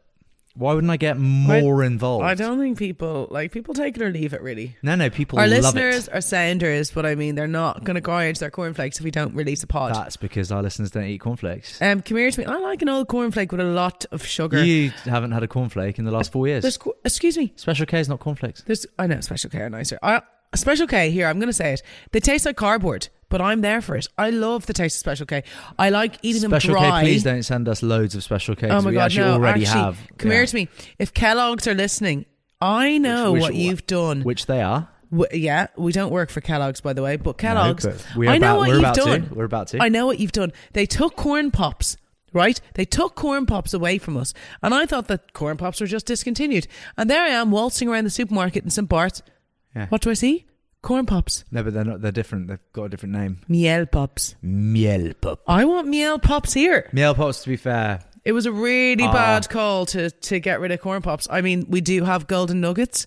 I love cereal. Cereal's delicious. delicious. God, my mouth is actually drooling thinking about golden nuggets. Vogue and I, for dinner last night, had Cheerios and had Special cereal K in a bowl. In bed. We had cereal in bed. It was delicious, actually. It was actually very good. I'm thinking maybe we move that chair there a bit so like I get better light. So basically we've got a little pod set up, but no, not too close to me. That's fine. But Joanne McNally, if anyone listens to my other pod, will know that she's very disorganized. So if you think I'm looking at my phone, I'm not. I'm actually reading the script off my phone because she's currently got my laptop. And my mic. And she's got... no, she took one of these mics downstairs. No, she has my other mic. No, I gave her my mic. No, it's mine. Oh, we have the same one now. Yeah, so she took one of our mics. She was going downstairs with one of these. I was like, no, Joanne, we need that. So she got my laptop. She got the ring light. So we're a couple of poddy bits down. I walked into my home office and literally like Joanne is just set up like ring light, which we use, like everything, tripod, everything. I would absolutely adore if she lived with us. She keeps herself to herself. You would adore it if Joanne lived with us. Yeah. Okay. Don't worry about the fact that we have... Excuse me. Sorry. Oh. Don't worry about the fact that we're a pretty much a full family and that Joanne's disorganised. So let's move her in. Great. That sounds... She is quite disorganised. She'd have to have her own... We'll wait until we have wings. Yeah. Well, that's the next house. Hello, I'm Vogue Williams. Well, hang on. I'm pretty sure that the script still says, hello, I'm Spencer Matthews. No, I'm first. No, this week you are, but I don't really know why. Am I? And welcome to our podcast, Spencer and Vogue. Oh, that's soon right. to be Vogue and Spencer. No. Spencer and Vogue, who's now... Or Vogue and Jamie. Involved and dutiful. I've actually got so many messages of people saying, yeah, Jamie was okay, but glad you're back. Screen grab and send me them. Okay, Don't believe you for 1 second. Guess what? I've got other messages that I want to read out as well from fans this week. Okay. Yeah, I do, yeah. Why, am I in trouble? No. Who's dogged me in for something? Oh, what have you been doing is more the question. Not enough. I'm actually... Do you know what I've decided? In my life, I haven't done enough bad stuff. Yeah. Well, everybody else does, so there we go. Right. Do more bad things. Perfect. Well, I look forward to that. What is your peak of the week? I'm ever closer to my beloved Jersey, which is happening, which is great. But my peak of this week will unquestionably be, after this pod, I am taking you, my beautiful, beautiful wife, to see James Bond. I'm very nervous. I'm going to ruin it for you. Everyman Cinema, Chelsea. Thank you very much. We're a-coming for you. At 5:15. Do they do popcorn and all the bits? Yes, of course. I've already called ahead. Yes, I've got everything. Well, I'm just saying I'm not feeling 100%, and I'm just letting you know that if I fall asleep, I don't want to be in trouble for it. Darling, like, as long as you come with me and sit next to me. No, because we started... Just don't snore. No, I won't snore, but we started watching something together and I keep getting in trouble over it and it's actually putting me off watching it. Well, it's actually you're the worst. You're the absolute worst. We'll go back to it. I'll tell you what, it looks like it's from 1985. Well, it's not. It's just... It looks battered shit. The show in question, by the way, is... No, because we've got our favourites of the week, so we'll talk about the show in question then. Go on, I want your peak of the week is the Jersey thing. Well, Jersey's going ahead, yeah. Beautiful, beautiful rolling hills Jersey. Fresh air, the sea, horses, the lot. Thank you very much. For a second I thought you were talking about Howth there. It's kind of funny that you're so obsessed with Jersey when your wife loves Howth, but you don't want to spend any extra time in Howth. I want to spend loads of time in Howth. Yeah, we'll have both. Okay, well, I'll be spending a lot of time in Howth. That's fine. Lovely. I'll come over to Howth as well. A couple of houses on my dream board in Howth. Lovely. Don't need to do that though, because the dream house is in Jersey. Yes, it is. Your dream house is in Jersey. My dream house is in Howth. Right. So I shall be moving there, and I can't wait. And I think the kids are going to go to school there, which will be really nice. Interesting to discuss this on the pod for the first time. Very nice. Yeah, I was thinking about it, and I just thought that's a good idea. How interesting. I'm going to do that. Well, I look forward to living in this vast establishment on my own. Right. Moving on. So we've done your peak. Yeah. Yeah. I actually legitimately can't wait for our date. I love you so much. And the walk, we're going to get to wear delicious, lovely winter clothes because it's a little frosty outside. So we're going to get to bust out the winter jackets, maybe even a scarf. Who knows? A scarf. Do you know what? I threw all my scarves out and now I'm like, I'm into scarves little again. Scarf, maybe some little gloves. Woohoo! Is it Christmas? I don't know. And then we're going to end up at Everyman Chelsea and we're going to get you some pick and mix and some popcorn because I know that you love both of those things. Now, I don't love the popcorn in the UK, I have to say. I don't know Let me about guess. this. Irish popcorn's lovely. Yes, it is. But do you know how you make popcorn? You put corn in heat. But you don't put any butter on it. You just don't. Don't offer me sweet. If I'm in the cinema, I want buttery popcorn. You should see Vogue ordering bread and boar in a restaurant. They always bring water. They bring water for me. Hi, can I have some bread and water, please? They do actually bring water all the time. Literally. Say butter. Butter. No, is that you're trying to be normal now? Not butter.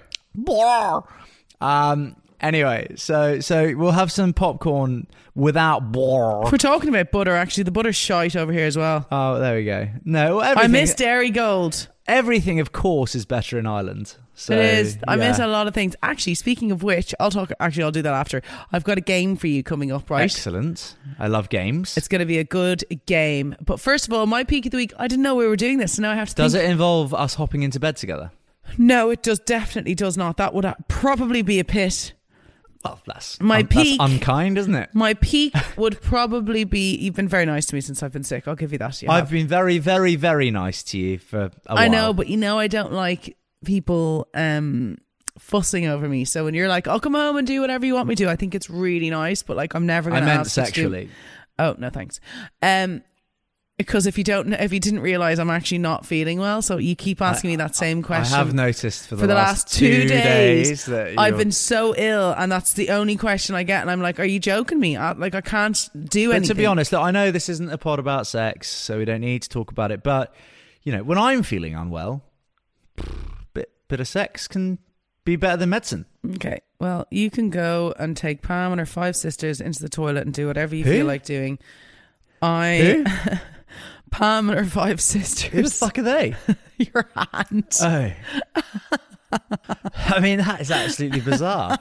Pam and her 5 sisters. Do you mean Palm? Pam. Palm. Pam. That's why I say He's Pam. Not speaking properly again. Aunt. You know the Pam of your Pam aunt. And Boar.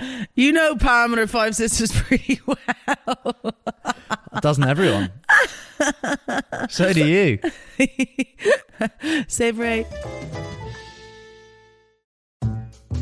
Come here to me. I'm trying to do my peak of the week. Probably, you know what? Me. Am I your peak? Yesterday. I love you so much. Yesterday, I had a lovely day and we went to Purple Dragon and the kids just love Purple Dragon. Yeah. And it's so easy there with them. Yeah. Like, I mean, it's absolutely exhausting because you're constantly running after them. But like, you don't have to run after them. We could just pay attention to Gigi. Like, Theodore is easily old enough to just Theodore was around. playing with this girl who must have been about 8, and they were playing together Legend. for like over an hour, and like I kept going to check on them, and they were sitting in like there was him and 2 girls, and like they were holding hands. He also likes older birds. Woo! It was so cute, and then he was bawling, crying when he had to come for dinner because he wasn't allowed to play with his friend. Yeah. But it was actually so sweet that like he just makes little friends, and he had such a great time. So that's the peak of my week. The pit is obviously that I feel like just awful. But I'm here for you. I tried to go for a run today because I thought to myself, I'm going to sweat this pitiful? out. It was the most pathetic run. Honestly, I was so embarrassed. What was embarrassing about it? Even Like Winston just the kept general up with me. pace, or the pace was just horrendous. The fact that I was out of breath when I was practically walking. Oh dear! But at least I got out there. And we walked the kids to Purple Dragon last night, and obviously, like I'm trying to cut the walk. I'm trying to get there, just because Theodore sat on the thing and Gigi, they're both whinging the entire way. Obviously it's nice just to get there. I started walking slightly faster, and Vogue goes, "I can't walk that fast." I couldn't. I felt like, when you're just like, oh my God, I can't. I shouldn't have gone, actually, to be honest. I felt really bad. But this week is Halloween, and we've been decorating our house. I want to talk a bit about Halloween. Oh my God. Did anybody just hear Vogue call it our house? Yeah. That's amazing. It's usually my house. Anyway, that's great. That's the so peak. Can I change the peak of my week to Vogue calling this our house? I'll take it. Go. Okay, and I have been loving getting the kids dressed up, but I got Theodore Not and as Olaf. much as I love you. An Olaf costume. Jesus. Anyway, so my favorite thing about this week, I love like getting the house all Halloweened up for the kids. They love it. I love having their Halloween costumes. But I got Theodore an Olaf costume, and he loved Frozen a while ago. Well, I put the Olaf costume on him. I bought him a brown top, so they would be the sticks of his arms, so they would be sticking out of the Olaf costume. And I got all the pictures back from nursery. They took the costume off. He was crying. All he was, he looked like a little brown stick man. He hates that dressing up. was it. He hates dressing up. He's always hated it. I know, and then all I did was he just went in as like a stick man or a poo. That's what he went in as. Oh yeah, hang on. I've got a bone to pick with you about that. There she is talking about poo again. Okay, so we were recently in France. Oh yeah. And literally, I put on probably, like, in my opinion, it was probably the coolest outfit I've ever worn. So it was like these insane, like really sick slip-on, like brown leather shoes, and then Can't believe you're bringing this up. And then I had like these incredible, like burgundy-ish but dark brown kind of suit trousers, and then like someone who's really really cool, like tucked in this kind of café au crème. Good story is a quick story. T-shirt. Good story is a quick story. Right. And basically, you know, there was a real maroon theme happening with Some my would outfit. call it maroon. Yeah. I would call it brown. Well, maroon. And I was really tanned as well. So I slicked back my hair and I got my nice little watch on. I thought to myself, wandering down La Croisette, I thought, God, I look dynamite. And Vogue started filming me. And like I legitimately thought she was filming me because I looked like really good, and that she was like proud of me and wanted to post like how cool I looked. She then dubbed in the Mr. Hanky the Christmas Poo song over me. Like, well, I was actually genuinely I actually have pissed that off. video. I was like, I can't. Quite like I very rarely get dressed and think, yeah, like, I'm pretty keen on my outfit. Do you know what I mean? And like I was delighted with it. And Vogue basically just made me like drew attention to the fact that she thought I looked like a Christmas shit. Hanky the Christmas Poo, we love you. It's actually unfunny. Listen, the Christmas Poo came from my mom used to have this outfit, right? It was all brown, a brown polo neck and a brown pair of trousers. Brown, and all I would ever think of was Hanky the Christmas Poo. That's because and then Spencer waltzed out in his equally brown outfit, and the first thing that came to my mind was Christmas Poo. But that's because you are an immature child. It was so... I'm actually going to post that. When's this pod You're out? not. I'll post the video. You're not posting after. it. He was so angry with me. I've never seen you so annoyed. Yeah, I was He raging. was so pissed off, and it didn't But help. it's not like funny. You know when you're in school and you can't stop laughing at something. You'd be so the he worst. was being angry with me, and I couldn't stop laughing. Like I couldn't for 1 second stop laughing because I thought it was the funniest thing I'd ever seen. Very unkind. Anyway, Back to Halloween. So now Theodore, I bought him a Buzz Lightyear costume, so he's going to be Buzz Lightyear on Friday. He hates dressing up. Listen, he said he wanted Buzz. I'm going to keep trying. Right, okay. Gigi is going to be the penguin again. No, but can we please get Gigi the lobster outfit and then put her in a pot? Oh no, she's too old for that. She has I've actually got a little Elsa dress for her. Okay, if we have another kid, we need to get the lobster outfit because I've wanted to do it for both of them, but we haven't done it. We could get Winnie dressed up as a lobster. No thanks. That would involve putting him in a pot, which means that we can never use the pot again. Excuse me, Winnie's clean. What are you dressing up as for Halloween? I got a basic witch costume because I just thought I should dress up with the kids. Oh my God, I'm being a pirate, actually. Are you just coming as yourself? What am I, a witch? Are you going to put on your Hanky the Christmas Poo outfit and come as a poo? No, it's far too stylish. It's far too stylish.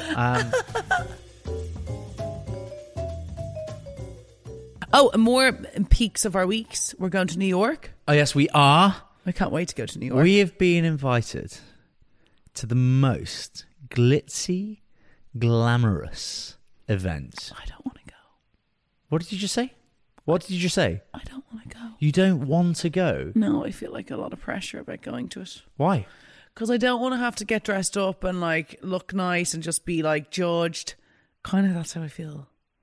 It's bad too, luck. Get it's over actually, it. It's You're too a public fancy. I don't want to go. It is incredibly full on. Like it's like I won't say Bella what Hadid is going to be waltzing through like a gazelle. I just don't want to do that shit for my self-confidence. Correct. I don't want to see her. Self-competence. Do you mean confidence? I said confidence. No, you didn't. Yes, I did. I don't want to do that for my self-competence. Oh, it's confidence, Benny. I Okay. know words you don't. So no, it's pretty full on. It's going to be amazing. I've booked us the most marvelous hotel room. I just can't wait to be with just you. I can't wait to go around. I'm going to get a Cat's Deli sandwich. I'm going to shower you. Anytime I feel peckish, I'm going to get like a slice of pizza from that place. Yeah. I'm going to get loads of Sunkist. I'm going to come back with an orange tinge to my skin. It's so exciting. I'm not doing any clothes shopping. I'm literally just going on a food haul It's so all great. over New York. So Cat's Deli. Oh my goodness. Oh, that sandwich. The Reuben, the special Reuben. Cat's Divine. Deli. What is the pizza place called? Ray's? No, mate. It's got the street name. It's not Brooklyn, but... Why are you calling me mate? What? Are we not friends? All right, mate. Yeah, all right, buddy. You all right, mate? Oof, God, I fancy you.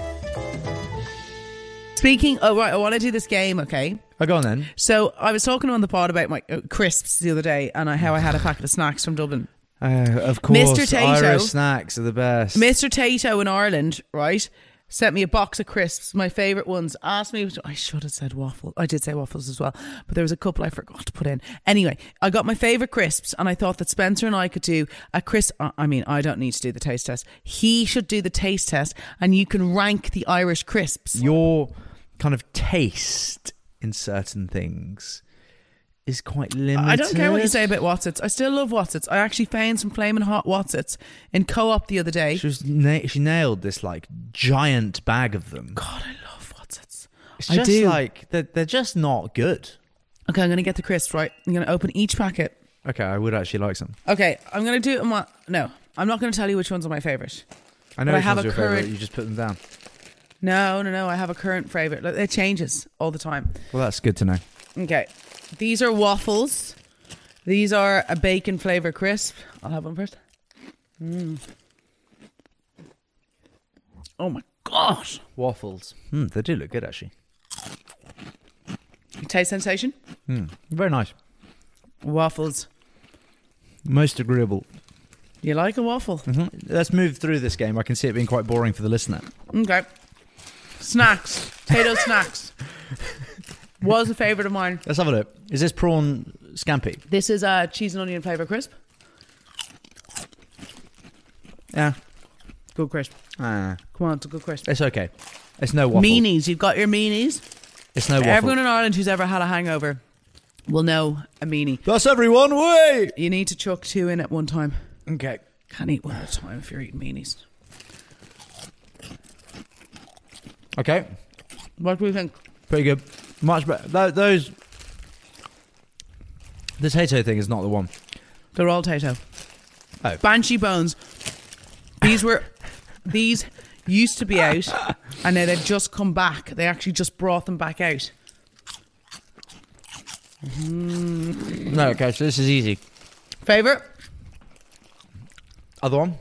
Meanies are your favourite? Easily the meanie. Then the bacon. Then the banshee bone. And then that sorry thing there. A snacks. I love a snacks. Now I have to say, No. you sometimes get a more flavoursome bag. Yeah, I was about to say, because that one tastes like, you know, the things that when you send something abroad, you know, and it's packed full of that stuff that flies everywhere, and you open the box and you can't quite understand why they'd put all that stuff in it. I need to put all these in a lunchbox so they don't lose their freshness. Okay, right. My Well, favourite are the waffles at the moment, actually. Well, that was good. So we have a winner, the meanies. The meanies. If you can get your hand on a meanie, get your hand on a meanie.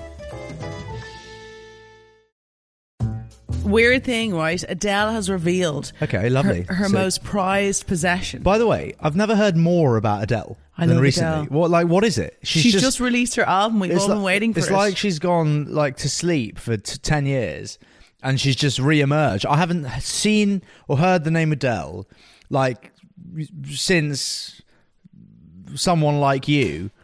And all of a sudden, here she is again. Absolutely everywhere. Love Adele though. I have a lot of time for Adele. She just seems sound. So do you want to know what her most prized possession is? It'll be like a teddy bear or something.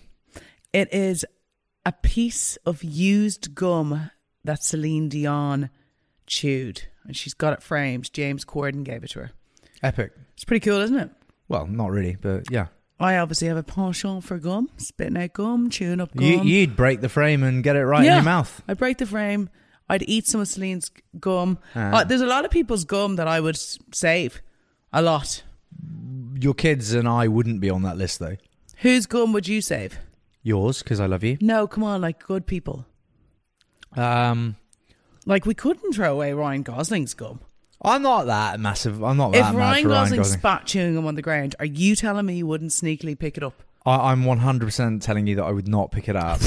I would, however, be down say there in a heartbeat. I'd get my ruler out. I would, however, say, all right, Gosdog, fancy a Heineken Zero. Tell you to go and shite. Tell you to go get that chewing gum and He'll be probably happy be with there yourself. where we're going. Who else's chewing gum would you pick up? Ariana Grande's? Not anymore.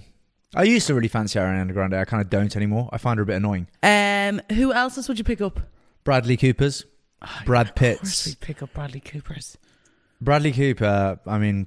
Now, the only thing that I would think about Bradley Cooper... I was thinking, if I got... like, by the way, I thanked my wife again yesterday for taking a photograph of the back of my head. You asked me to take that picture. Legitimately fucking bald. And... given the fact that I can't see the back of my head, I'm never able to know the status of it. Like, I'm going to wear... like, I'm either going to turn to Judaism and get a skull cap and wear it all the time, or I'm going to wear a cap all of the time. Listen, I would just like to point out that I didn't just go and take a picture of the back of his head. He asked me downstairs. He was like, take the picture of the back of my head. And she looked at me and she goes...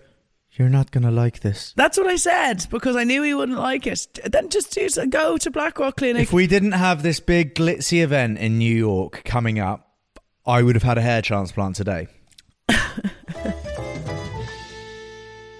Okay, we've got something for you, right? Spenny for your thoughts is back. Yeah. Spenny for your thoughts, yeah. We like it. Back by popular demand, I see. Back by not really popular demand.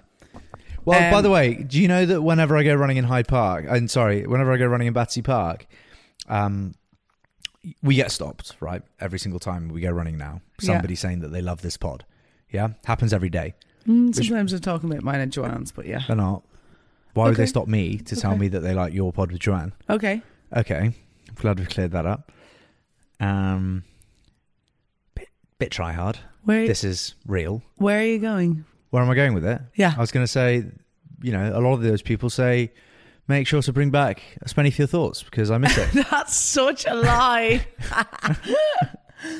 Oh, God, I didn't know where you were going with that. Right. Yeah. I'm giving you a headline from this week and you have to tell me what are your thoughts on it. Okay. A woman is stunned when a job candidate replies to a rejection letter with "fuck you." A mere 15 minutes after they were rejected for their position of head chef at swanky London pub and hotel chain Cubitt House, the hopeful candidate responded with a sweary reply. The candidate who received a rejection letter to a head chef position replied with "fuck you." Wow. Yeah, I mean, when you're applying for a job, you can't firstly like assume you're going to get the job, and if you're rejected, of course you can't take it personally. No, like you can't take it personally. Chefs have a tendency to lash out, don't they? Yeah. I'm only kind of basing that on Gordon Ramsay, really. Well, no, head chefs are egotistical. Like that's a known. I love that movie, Chef. I love that as well, yeah. Well, he's egotistical. They all are. Yeah, true. Okay, a woman complains about her boyfriend scoring her cooking at the end of each meal. Right. Spenny does this thing, right? I have to eat as soon as I open my eyes because my body is absolutely starving. And I asked John Belton... It's actually not. I asked John Belton, was that a weird thing? And he goes, no, it means that you're actually really healthy. Yeah. So the fact that I wake up famished and ready for food straight away is a good thing. But anyways, he comes in and he looks at me with my eggs with utter disgust that I'm eating at 6:30 in the morning. This is you. And you do it every time. No, I'm usually jealous of the meal that you're eating. I don't get that hunger. Well, when you left for the radio and I got up really early the other day, I ate the wonderful breakfast that you made me the night before, by the way. Thank you so much, my darling wife. I love you so much.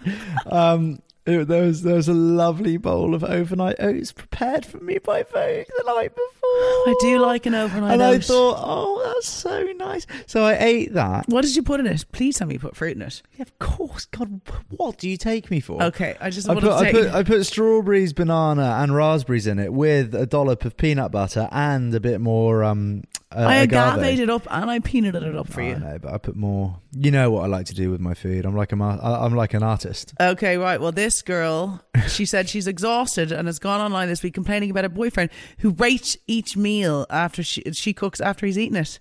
Yeah. Wow. Well, I kind of would. Winnie. That was fucking bizarre. I thought it was a ghost. Has Winnie licking his balls. God, in the back of my shot as well. In the back of your Winston. Has anyone?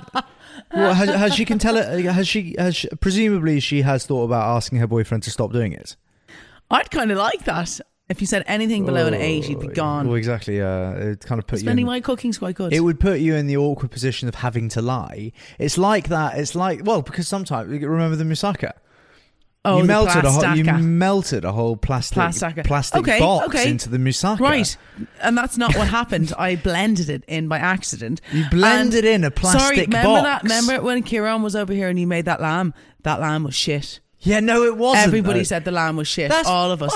And we all had to cook it again. You're such a liar. You can't even take criticism. You're such we a all liar. said the lamb was shit. I can take criticism. You made a balls of it. No, I didn't. That lamb died in vain. Such nonsense. Okay, well, guess what? The slightly undercooked lamb, which went back in the oven. Bum. Yeah. Well, guess what? You couldn't shove the lamb up your bum. You could shove the plastic box that you destroyed and melted through the food. I'm amazed nobody died. Why the hell was I making moussaka? I hate aubergine. Yeah, delicious. Revolting. Aubergine is the most pathetic vegetable. It's not pathetic. It's disgusting. The texture, the colour, everything. Revolting. You are not skilled enough to elevate it. Because I've seen you cook loads of aubergine in your time. It's delicious. You've never touched a bloody aubergine. Yes, I have, actually. No, you haven't. Yes, I have. I'm surprised you... Little aubergine ribbons, yeah. Shut little up! Aubergine You're talking ribbons about something you ordered in a restaurant. With some mozzarella and lovely cherry tomatoes, bit of salt, pepper, olive oil. Woo! Yeah, baby. Anyway, next story of the week, right? You ready? Yeah. And I'm not looking at my phone, as I said again. Joanne has my laptop. A study suggests a Scottish accent is the sexiest accent in the UK. No. According to 2,000 people. Alright, man! According to 2,000 people? Yeah. Okay. Well, of the 60 million? 21% of voters chose the Scottish. I do like a Scottish accent. 20... What? So it's not even a majority then? I would never fancy a Scottish accent. 21% is less than 25. There are 4 components to Great Britain, so that's not a majority. Maybe they're trying to include Ireland. No, because Ireland would win, I'd say. No, of course it would. No, it wouldn't. The Scottish, I couldn't fancy a Scottish accent because my stepdad's Scottish, so it's just Scotland! I watched of Scotland. I absolutely love Braveheart. I love a Scots person. I love Braveheart. Scotsman. No. I love haggis. I love everything about Scotland. I love Rona, who's also from Scotland. Rona's nice, yeah. Rona's the best. Yeah. And her dog Patrick. God, I love Patrick. Patrick's all right, yeah. Will we do our picks of the week? A what? Pick of the week. Oh, yeah. Yeah. So our pick... yeah. So here's the story that I wanted to tell you right at the very beginning. If anyone's actually bothered to clamber through this episode, at the beginning of the episode, I was talking about... So I really wanted to introduce Vogue to something awesome. And Vogue, believe it or not, has never watched 24. Ever. Not a single episode. It's literally from fucking the dinosaur era. Well, no, it isn't. Obviously. So Vogue has never seen an episode of 24, so we watched an episode and a half, and she was falling asleep, and she said to me, can you stop watching this, because actually I'm really enjoying it. And I was like, oh, amazing, I've got her hooked into 24. That's 9 whole series of 24 episodes that we can watch together as a loving couple in the evenings. Vogue, no interest the following day. So we literally throw on like the second half of Ep 2, and 5 minutes into it she goes, I don't really want to watch this. You were a bit like a dictator. Like, I wasn't allowed to do anything. I was trying to post an ad, which I would do when I'm watching TV, and I was trying to just like generally be online a little bit, because like the kids had just gone to bed. We'd had them all day. I hadn't been able to look at my phone at all. And like if I so much as like looked away for a second. Even at the end of Ep 1, she's like, oh, so like is every episode a day? It's like, no, every episode is an hour. Stop doing that. What do you want me to do? Just like snort it out, like project it out. Oh, just snot on the ground? Yes. Okay, I'll snot all over my floor. That would be a nice thing to do. Our floor. Listen, I liked 24, but I don't want floor. to feel pressurized into watching it. And it does look like something from 1985. It's very, very well made, and you have to just watch it, because if you don't, you will miss it. You'll miss a little glare, you'll miss a little look from someone, and all of a sudden, people change teams in it all the time. So there's baddies in the goodies. Okay, well, so you need to try and figure it out. It's like a murder mystery. Don't be so pushy with me. It's like murder mystery. Right, well, we go on to Tearjerker? Yeah, go on then. Okay. A tearjerker, by the way, for the listeners, if you haven't listened to all the previous series that we've made, is where we take categories. Every week it's different, and we rank them according to tiers. There's God tier, top tier, mid tier, or shit tier. And I will have you know that we're very accurate with our depictions. And this week it's Halloween costumes. Halloween costumes. This is Halloween. Okay, a ghost with a sheet in your head. I Crap. mean, top, yeah, low. Toss, I meant. Shit tier. Zombie, I feel like lazy. Bit boring, yeah. No, shit tier as well, yeah. Slutty bunny. I mean, am I allowed to? Poor Spenny. He'd love if I dressed up as a slutty bunny. Can you come as I want to dress up. I've got an idea. Come as a dead slutty bunny. No, I want to be like the Penguin from Batman. Like that's my vibe. Or Voldemort. I don't want to be a slutty bunny. Why don't you come as a like the slutty bunny bit's not important, but why don't you come as a slutty bunny with like an arrow through your head? No, slutty bunny is also shit. The Hulk. I'm gonna go ahead and put slutty bunny in top tier. The Hulk. The Hulk. What a load of crap. Who came up with it? A Mid. witch. I'm putting a witch, right? I'm putting a witch in God, because I'm being a witch on Friday and I won't be slagged about it. A Greek person? That was my idea. A Greek person. Someone who just goes out in a toga. Right. A Greek person? Yeah. For Halloween? They go out in a toga. They just wear clothes like us. No, they go out in a toga. No, they don't. That's the Romans. When was the last time you were in Greece? They only wear togas over there. What? I was in Greece with you. I was at the Acropolis. What? At the Acropolis. And all they were wearing was togas. The Acropolis? Yeah. That is just garbage. Top a Greek tier. person. It's not even. It doesn't even say a toga. It just says a Greek person. Squid Game character. Oh. Yeah, no, top. So no, because everyone's going to be. No, that. but I've ordered a Squid Game costume. Oh God, you're such a. You are the epitome of basic. Yeah, like you're going as a fucking witch. I don't care. At least you're I'm not literally going as a witch. There's going to be less witches on the street because everyone else is going to be a Squid Game character. A cat. A cat. A cat, no. A cat. Mid.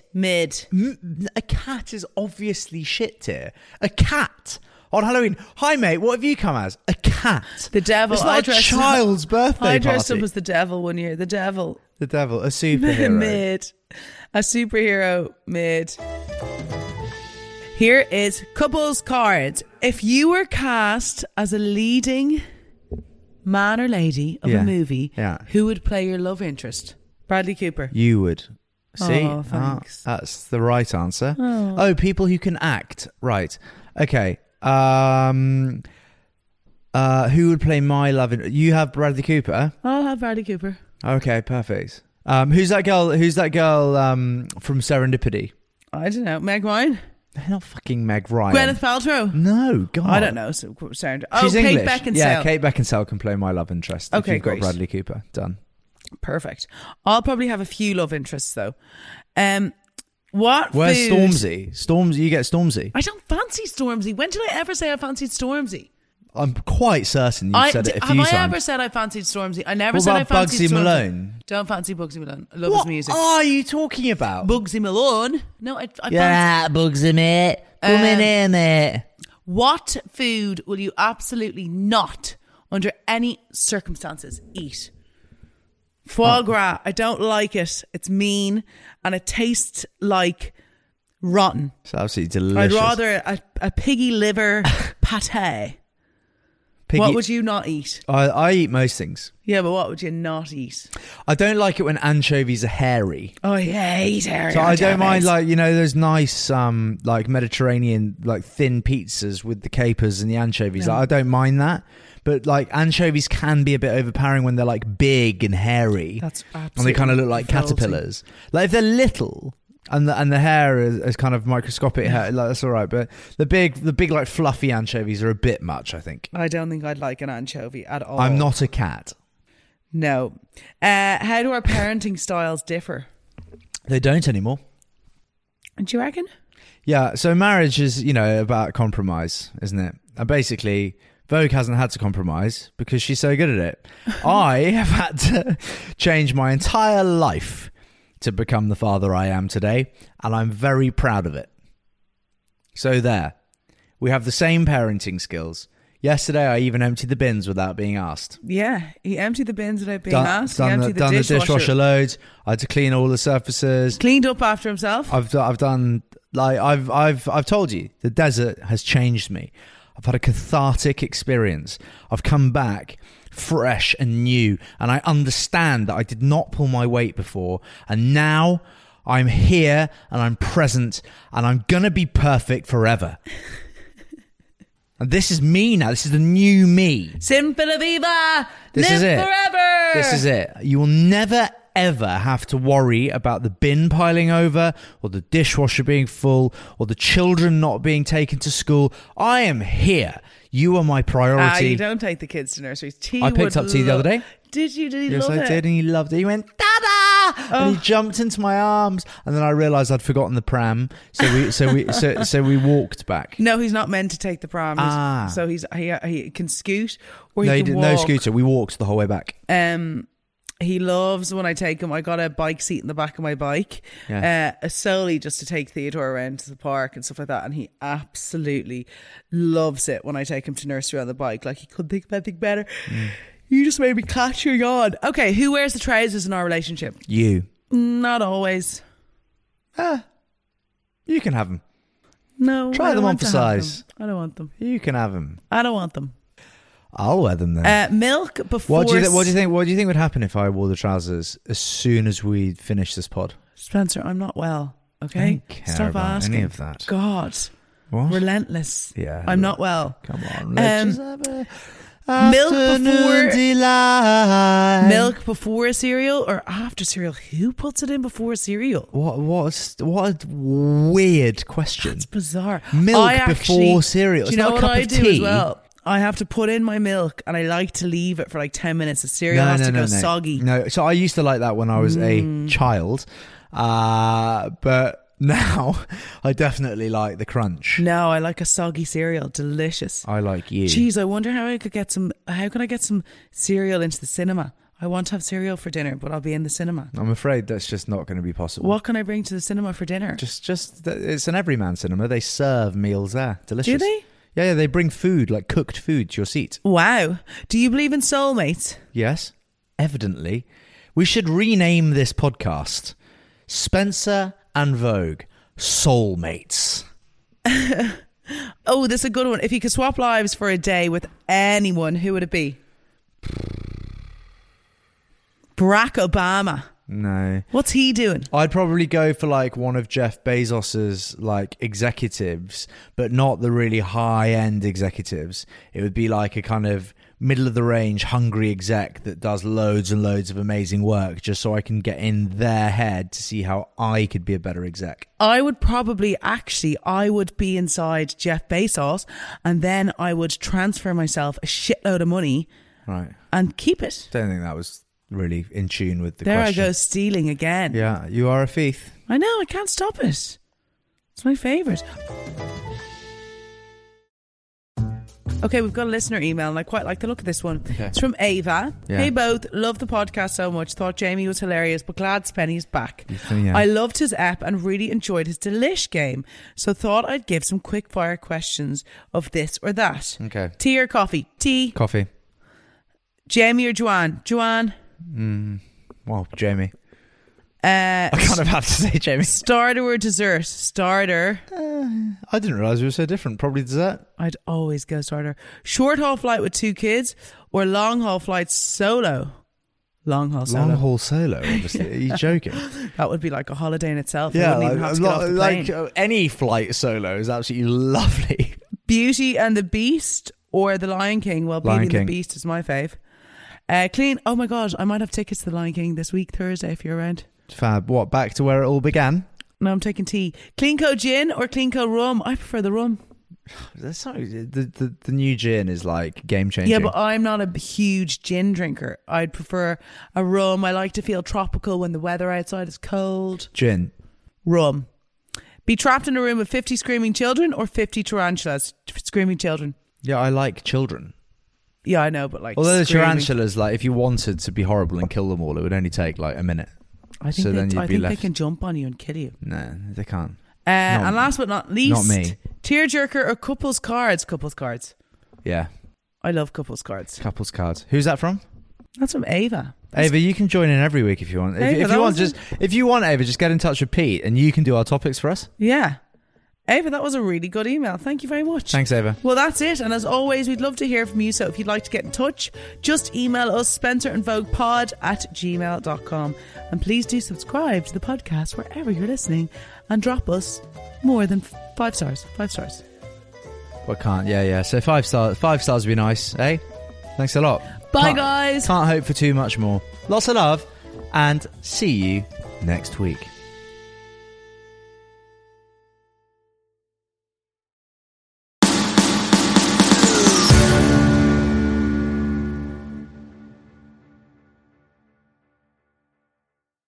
If you enjoyed today's show, please head over to iTunes, give us a rating, and leave a review.